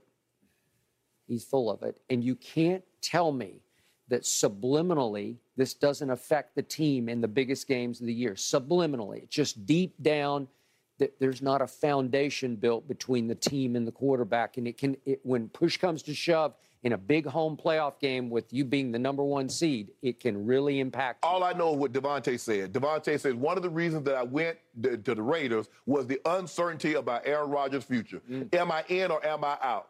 Over and over, year after year, time after time, he bounced because he thought Aaron Rodgers would be a liar. Oh, no, I'm going to finish this contract out. No, you're not. Correct. No, you're not. And he knows full well in the bottom of his heart that Derek Carr will never be quite as good as Aaron Rodgers, but he knows he can count on his old friend from college, Derek Carr. Yep.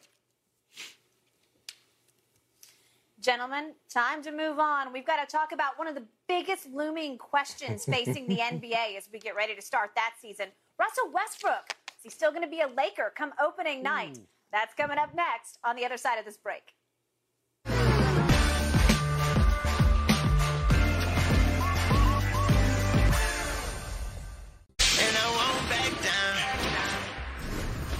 Last week, The Athletic reported the Lakers, yes, are looking to trade Russell Westbrook still. This comes on the heels of the purple and gold acquiring Patrick Beverley. Yet, let's say the Lakers can't find a new home for Russ. New head coach Darvin Ham wants to create a well-defined role for the All-Star guard. That's according to Mark Stein. Shannon, is Russ a Laker on opening night?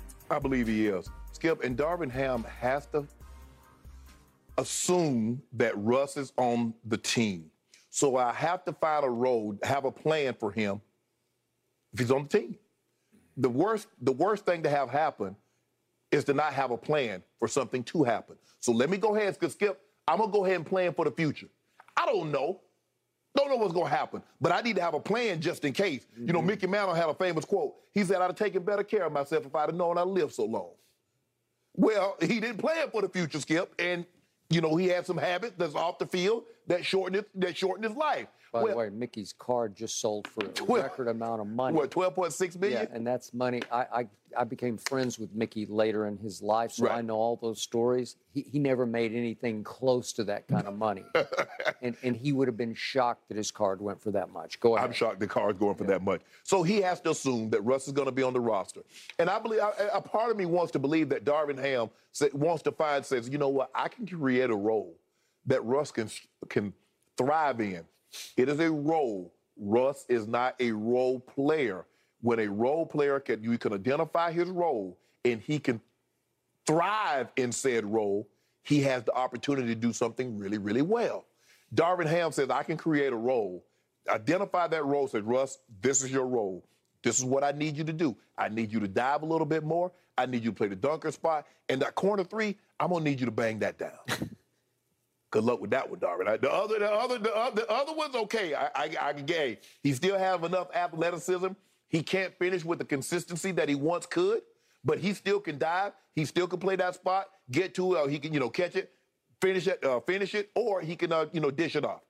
But Skip, you have to. I don't see. And there have been a lot of talk about, well, they might do what the Rockets did with John Wall. Skip, I just don't see that happening. That's send him home. Send him home. Or try to buy him out. And, John Wall's a phenomenal player, but he has not had the distinguished career that Russ. Russ is a former MVP. He's a multiple, at least a double-digit all-star participant. He's an all-NBA player on many, many occasions. He's one of the 75 best players to have ever played the game. So that's a little different situation than a John Wall. That's a little different than an Andre Drummond with the Cleveland Cavaliers say, okay, you can dress out, but we're not going to put you in the game.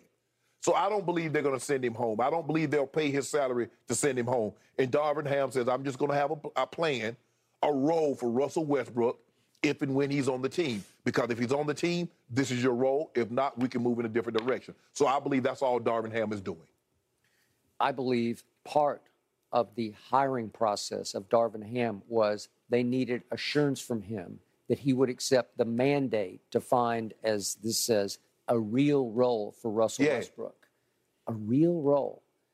Okay, the problem is he's only 6'3". He's not like 6'10", right, where you say, well, you just do that. We can use you to rebound and rim protect. Well, no, you can't. Yeah, but with any role, if the person is unwilling to accept said role, what good is defining the role for an individual if he or she is not willing to accept it?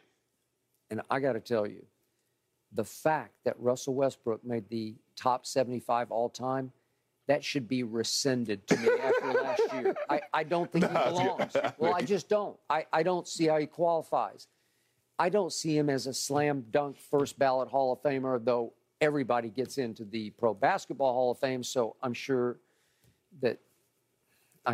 he'll be whisked right in because for 4 out of 5 years he averaged a triple-double. We'd never seen that, never thought we ever would see that, and yet he was a solo act of a stat machine who does not translate into winning at the highest level. See Los Angeles Lakers, who got exposed on the biggest stage he'd ever played on. See Los Angeles Lakers, see Hollywood, see Showtime.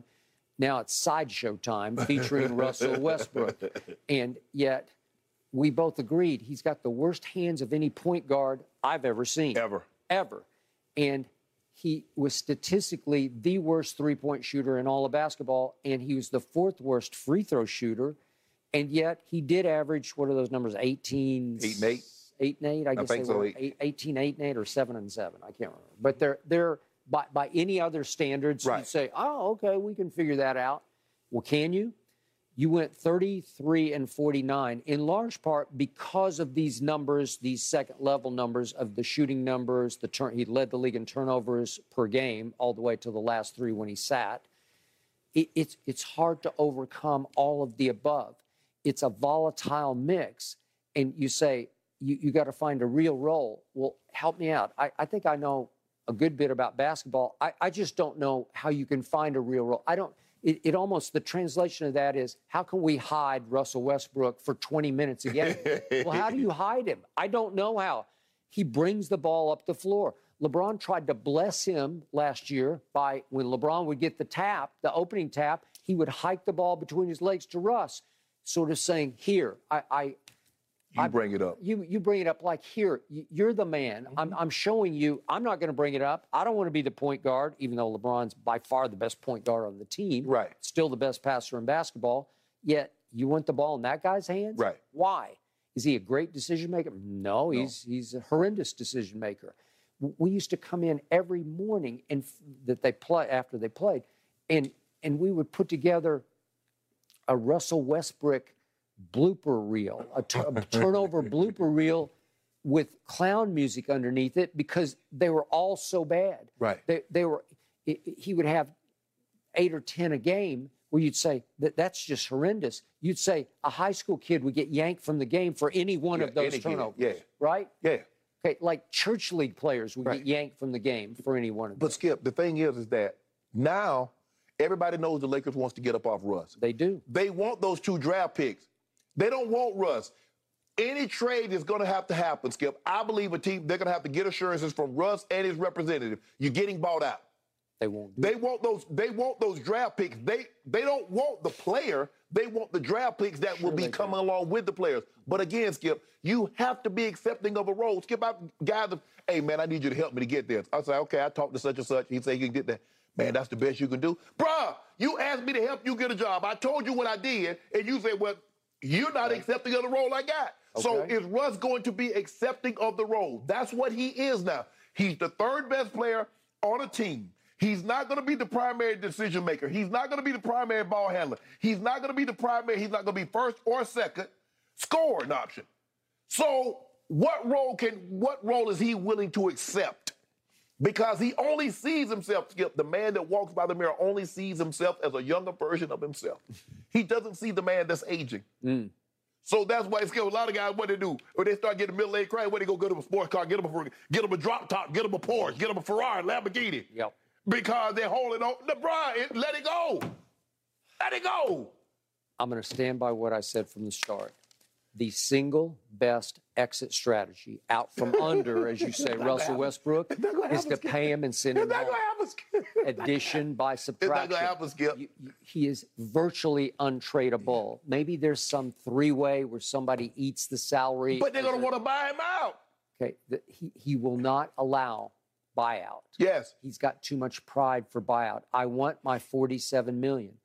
And yet Jeannie Buss has too much pride to swallow the 47 and send him home, even though that's the best way to make the team better. Yeah. It's just to dismiss him. Yeah, it's kind of like the boss might not want you, but he's not going to pay you. I'm going to pay him just to show up. He might not do much while he's here, but he's just going to show up every day. Okay.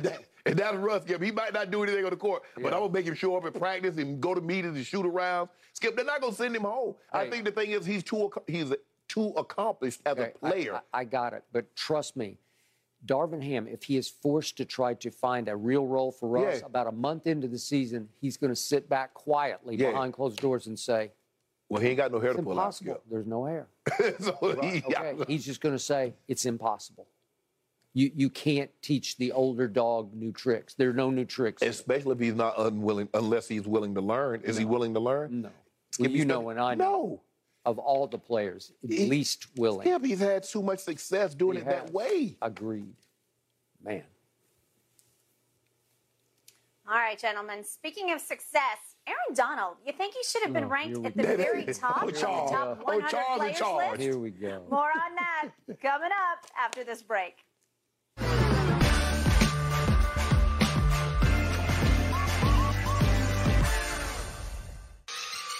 This fall, we're so excited to welcome a little slice of heaven onto the show during the NFL season.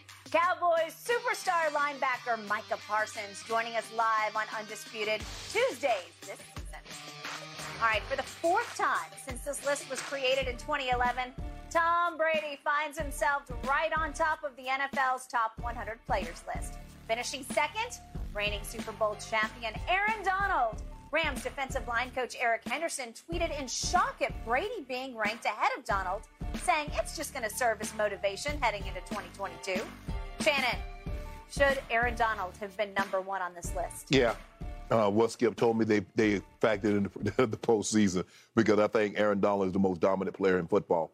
And sometimes people, a lot of times, most of the time, people conflate value with best. Something can be better and not be the better value. For me, I go to Whole Foods because I want the best. If I want value, I go to Costco, I go to Sam's Club. That's how I look at it. And so Aaron Donald is Whole Foods, Skip. He's the best. But if you want value, you go elsewhere. You see what I'm saying, Skip? Did I do that? You like that analogy, Skip? You a hater. Just finish. Nobody. Skip, if you look at what this young man has done, my kids are his age, I call him kid, but he's a young man. He's averaging nearly 15 sacks a game over the last 4 seasons. He's been first-team All-Pro. No, 15 a game. No, 15 a season. Yes. Yeah. He's been first-team All-Pro each time the last 7 years. He's finished top 5 in Defensive Player of the Year each of those years, and he's won the award 3 times. He's Rookie of the Year. He's unquestioned the best defensive player in all of football. I don't think there's no debating that. Although T.J. Watt did deserve to win Defensive Player of the Year last year. He's constantly double, constantly triple, and his win rate is he's unmatched. And so for me, best and value are 2 different things, and people are conflating the 2. Yes, the quarterback has more value, especially the top quarterbacks has more value than a defensive player or any player. But that doesn't mean they're the best. So for me, I don't think it should be even up for debate. especially what I saw him do in the championship game and what I see them do in the Super Bowl. Those are moments. Everybody needs to have that moment. Bryce Young had a Heisman Trophy moment when he threw that game-tying touchdown against Auburn. Guys have moments. Aaron Donald, I need you. I've been saying you're the best defensive player in all of football. I need a moment. I need one time for you to raise. And so, Skip, I can come out there on a Monday, and Skip got no words to counter my argument. He says, okay, I got that for you, Unc. And he did that to Jimmy G. I said, I need one more. I said, now, you're on the biggest stage. You didn't know if you'd ever get back here in 2016. And all Skip did was talk about the one little measly pressure that you had. I said, I need you to stand head and shoulders above everybody. He said, I got you. And he did that. So now I need you to get a man his props. He should have been number one because he's the best player. I'm not saying he's the most valuable. I'm saying he's the best player in football. I can't. By the way, that was a first for Undisputed. The word conflating has been used for the first time ever. You do a great job of that because that's what you've done. Okay. I guess we're conflating the difference between valuable and best. Yes. And to me, they're synonymous. No, they're not. You can't say he's the best at his position, even though his position isn't as valuable as another position. Skip, if I got, let's just say for the sake of argument, I got 10 kids. I'm not shopping at Whole Foods because the value isn't there. I'm going to a Sam's Club. I'm going to a Costco. It's all about value. So that's what I'm trying to get at. What you're trying to do That's is actually the opposite argument. About no! Value is Whole Foods because they're the most valuable things you can put in your mouth. No, you can trust them more than what you might buy at Sam's Club at bulk. But I would go broke trying to feed a family of 10 You would. shopping at Whole Foods. I got that. The problem is, what do you call him? Aaron Charles Donald? Yeah. ACD? I think you develop ADD when you talk about ACD, as in attention deficit disorder, because you overlook so many games when he's a non-factor to me. I've watched so many Aaron Donald games where I turn off the TV at the end. I think, wait a second, did he play? Did 99 play today? It's because he gets stuffed in the middle. It's because he does get double blocked or triple blocked, if you want to really go there. They showed one play where he was triple blocked last night. I think they showed every single Aaron Donald highlight in his entire career all in one little segment last night to make him look like Superman. No, they didn't do that. Yeah, they didn't do that. Okay. The problem I'm having is that T.J. Watt, I forget what he was on the list, like 7th maybe or whatever. He made the top 10. But he was the Defensive Player of the Year. So a whole bunch of people thought that he was better than Aaron Donald. Yeah. And the reason they did is because he led the league in sacks. And the reason he's more valuable to me than Aaron Donald is because edge rusher is a more valuable position than interior defensive lineman, defensive tackle. But my guy's closer to the quarterback than your guy. My guy's closer to the quarterback. He starts closer, but he doesn't finish closer because T.J. Watt, they were showing film of him. I'm like, he is just a hellacious force of nature. Oh, he's coming unbelievable. Off the edge. He had an unbelievable season. And playing with energy. So does Aaron. Aaron plays with high energy, but T.J. Watt is possessed coming off the edge. He gives you every last ounce, every single snap. And he's got twist and bend and athletic explosion to him that's pretty stunning on tape. You just sit back and say, whew. Yeah, because he's huge. He's like I think he's like 6'4". So he's not like, he's not quite as bendy as Vaughn and Derek Thomas were at that age, but he's pretty bendy. I think he's more powerful than those guys. He's got strength power, like natural strength, and there's some weight room strength. Obviously, his brother lives in the weight room, maybe to his detriment, because I think he hurt himself. But T.J. Watt, to me, if you gave me a choice for a season, I could have Aaron Donald or T.J. Watt. I'm taking T.J. Watt because I know he's going to get to the quarterback. He's going to hit the quarterback. He's going to hurry the quarterback. It's why Jimmy Johnson, when I first knew him in 1989, he said, you win in this game of football, whether it's college or pro, and Jimmy had come straight out of the University of Miami. He said, edge rush, cornerback. That's who you win with, edge rush, cornerback, because the edge rusher can make the cornerback even better because he can make the quarterback throw it faster and without as much calculation. Yeah. Okay? I'm sorry. It's all about rushing the passer. It's why, in the end, in the long haul, Micah Parsons will become more valuable than Aaron Donald to me. Maybe not right now, but over time he will be. Well, I hope that I get an opportunity to see guys that we can consider the best defensive players of all time. I'm very fortunate that I was in the league with Reggie White. I was in the league with Deion. Deion's a year older than I am, so I got to see LT. I've gotten an opportunity. I'm not in the league, obviously, now, but to say I got an opportunity to see with my own eyes 4 or 5 guys that go into the handful of this that can say they were the best defensive players of all time, I hope I'm able to see that. But, Skip, you do realize that's an awful high bar to clear. Only one man has ever cleared 8 feet in the high jump. That's Javier Sotomayor. Okay, I got it. That's a very high bar you put and said he can be Aaron Donald now. Okay, my issue is that I watched Aaron Donald 5 times against my Cowboys, and he registered 1 sack in 7 total solo tackles. You know what I can do? 1 sack. I can go back and give you 5 games in which Tom Brady played against the Denver Broncos. One of them was against Shannon Sharp in 2002. And I can go back and show you in the playoff game against the Denver Broncos where he didn't play particularly well. Skip, I can do that. I can go show you 10 games. You name the player. I can go show you 10 games in which he didn't play well. Okay, speaking of Tom Brady, I saw Aaron Donald play Tom Brady in the Super Bowl and have 0 sacks, 1 solo tackle, and 1 hit on the quarterback. Did you see him in the divisional round last year? Yeah, I did. What did he do? Okay, but in a Monday Night Football game at GOAT at Tampa 2 years ago, do you remember this game? And they actually won. They won it. They won the game. Yeah. Would you believe that he played 62 snaps, did Aaron Charles Donald, 62 snaps. He registered no stats across the board, 0 sacks, 0 tackles, 0 tackle for loss, 0 hits on the quarterback. What about last year? 0, 0, 0. You remember that game they played early in the year when I was running around here after Sean McVay ran down the sideline and you got all upset? What did he do to Tom? You better stop playing with this man, Skip. Pretty good. I'm not playing. I'm just saying I can do better than that. No, you can't do better. What you mean? I can do better with T.J. Watt. I can do better. I'm not saying T.J. Watt is not phenomenal, but T.J. Watt is not a better player right now than Aaron Donald. I just take him. He's more valuable to me because of his position that he plays.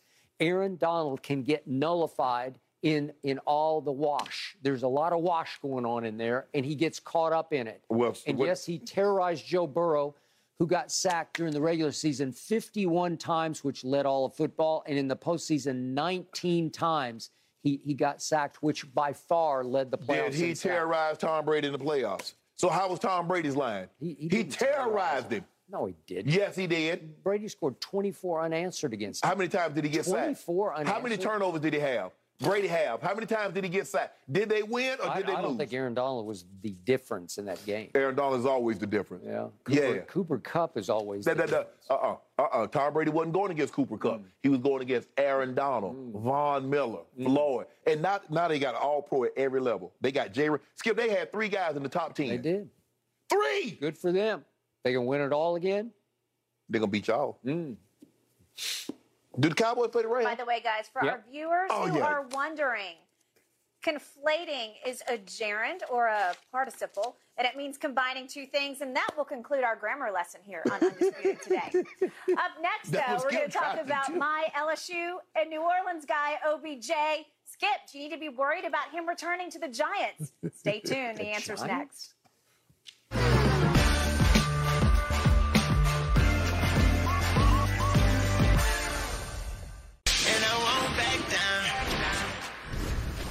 Odell Beckham Jr. is getting the Big Blue faithful fan base going after commenting to a fan suggesting he returns to the Giants.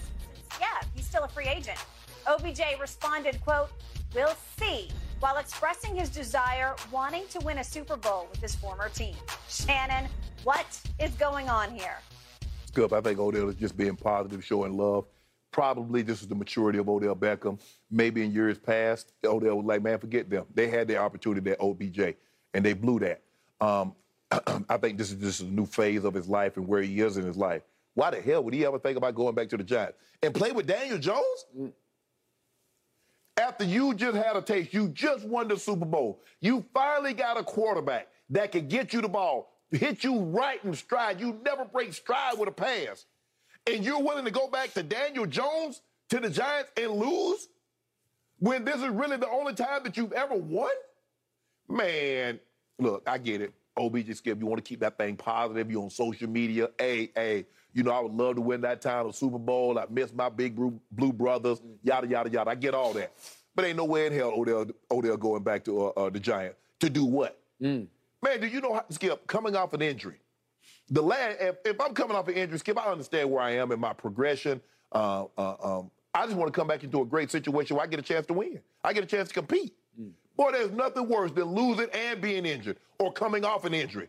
And I got nothing to look forward to. Daniel Jones is not it. Hell, was going to beat him out for the job. Tyrod Taylor was going to win that job had he not got hurt. And they're talking about going back. Look, I get it. I think, look, he wants he wants decent money. Odell does not want to play for minimum. And I think Matthew Stafford's wife tweeted, OBJ, Matthew misses him, and he should come home. And OGA basically paraphrased, say, you know what I'm waiting on, miss big bro Matthew. You guys can hold it down till mid-season. I'll come join you late and win a ring.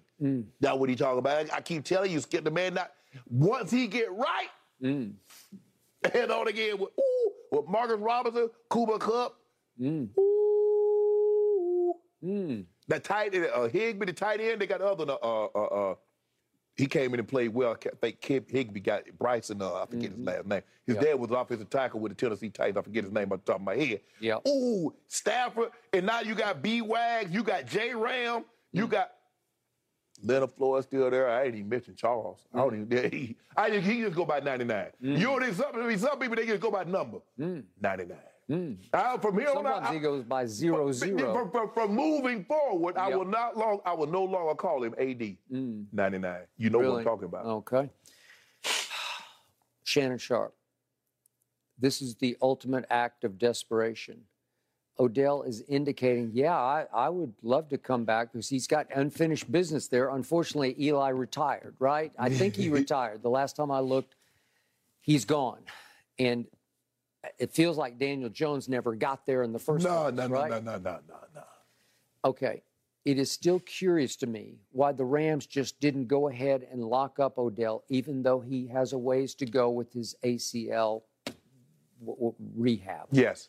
And it just, there's something wrong with this picture. Why didn't they jump on this? I think Odell's starting to get a little antsy. Why wouldn't they just say, we'll give you X, and it doesn't have to be a whole lot of money. I know he wants his money, but nobody's jumping on him. Why wouldn't he go back to the greatest situation he ever fell into, which was opposite of Cooper Kupp? Yeah. And the more I watched the Cooper Kupp part of this top 100 last night, he is ridiculous. He is ridiculous. He is astounding to me what he pulled off as a kid who, coming out of high school, had nobody who wanted him. Finally, at the last second, Eastern Washington said, okay, we'll take a shot with you. He dominated the way nobody's ever dominated. I still, in my heart of hearts, believe that Devontae, and when I watched the tape of Devontae last night, I think he's a little bit better. But when I watched what Cooper Kupp did all the way up through the Super Bowl, it is a staggering achievement. You might not ever see a performance like that again. I don't know. Because we've seen guys have great regular season, Skip, and not be able to follow it up in the postseason. We've seen guys have okay regular season, but not and do be outstanding in the postseason. For him to go get you 144, 145 catches, get you 1,900 yards, and then do what he did in the postseason? And he said his favorite play was actually the little jet sweep that he ran for the big first down. In the Super Bowl, that was his favorite play of the year. Well, it's a running play because he can run after catch. He's bigger than people think, too, Skip. Okay, I got it. And my point to you is how sweet it was for Odell. It's the perfect spot to be opposite him because he's getting all the attention, especially as the stakes increase. So to me, I'm still surprised. And then this McCutcheon kid for the Rams this year in the camp, he's been a revelation for them out of Montana State. Right.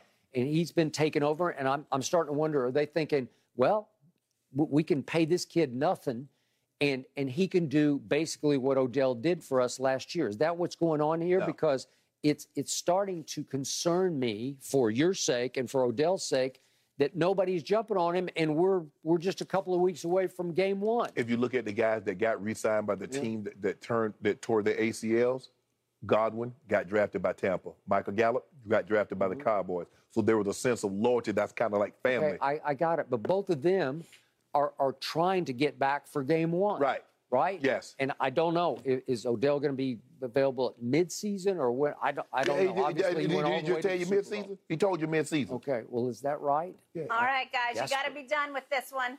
Great stuff, but moving on. How special would LeBron have been if he kept playing football? More on that when we come back.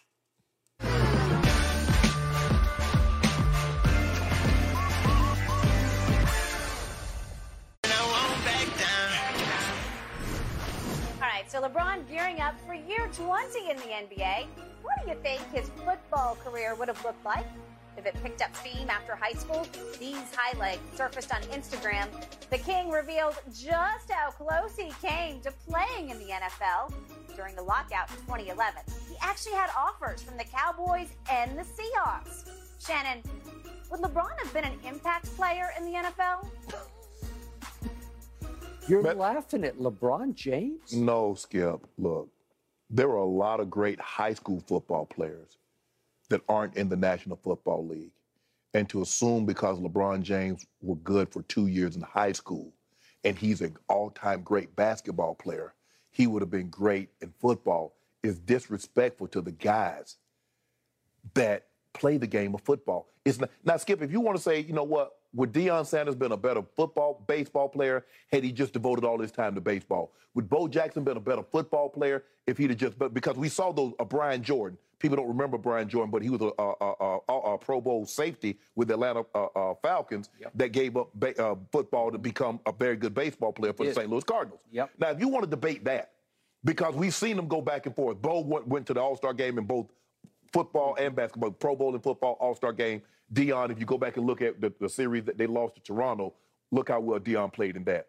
But Skip, we've got to stop this notion. Because somebody is great in one sport, we automatically assume they would have been great in another sport. Yeah, well, he played baseball in high school, and he could, bruh, do you know how many great baseball players there are in high school that basically get to the minors and that's far as they go? And some guys aren't great in high school, and sometimes they just flourish. I just can't sit here and say, because LeBron James, I believe, is the best basketball player ever, would have been the equivalent of the same in football. Are you talking about just taking the contact? Well, Skip, how many 6'9" receivers we've ever seen? I mean, Harold Carmichael is the tallest receiver I know of, and he's 6'8". And Harold's in the Pro Football Hall of Fame. But, Skip, I mean, that means LeBron, I think he chose the right sport. I think LeBron James knows he chose the right sport. But to say that because he's historically great in basketball, he would have been the equivalent in football, I just think that's I'm not going to go equivalent, but 6'9", extremely athletic. I believe... Skip, he's 250, 260. Okay. Wide receiver?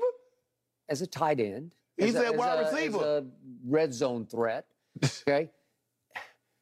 I believe at his apex, at the peak of his career, he could have run, I don't know, maybe 4.6 40, 4.5 maybe, but he can run. Yeah. And you put all those together, and he's got good hands. He can catch. We just saw him catch footballs. So I'm saying, could he have not made an impact if he'd wanted to? Yeah, okay, now you got to get tackled, and you got to get hit hard. Yeah. And you got to have the stomach. You got to have the sort of the mentality to take it, as you know, and it ain't fun.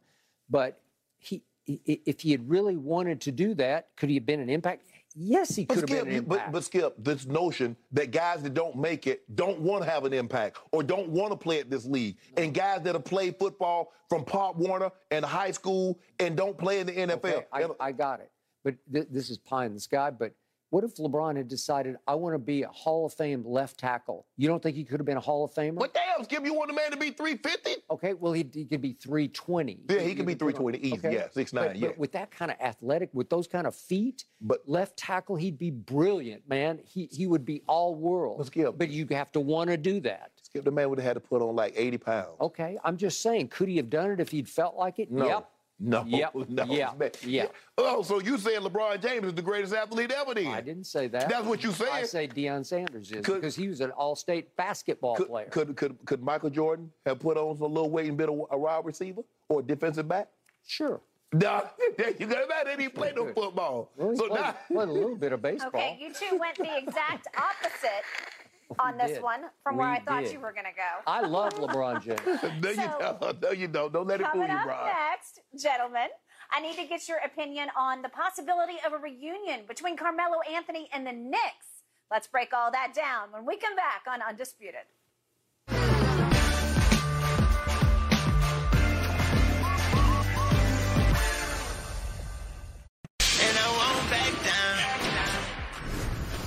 Like LeBron, Carmelo Anthony gearing up for season number 20.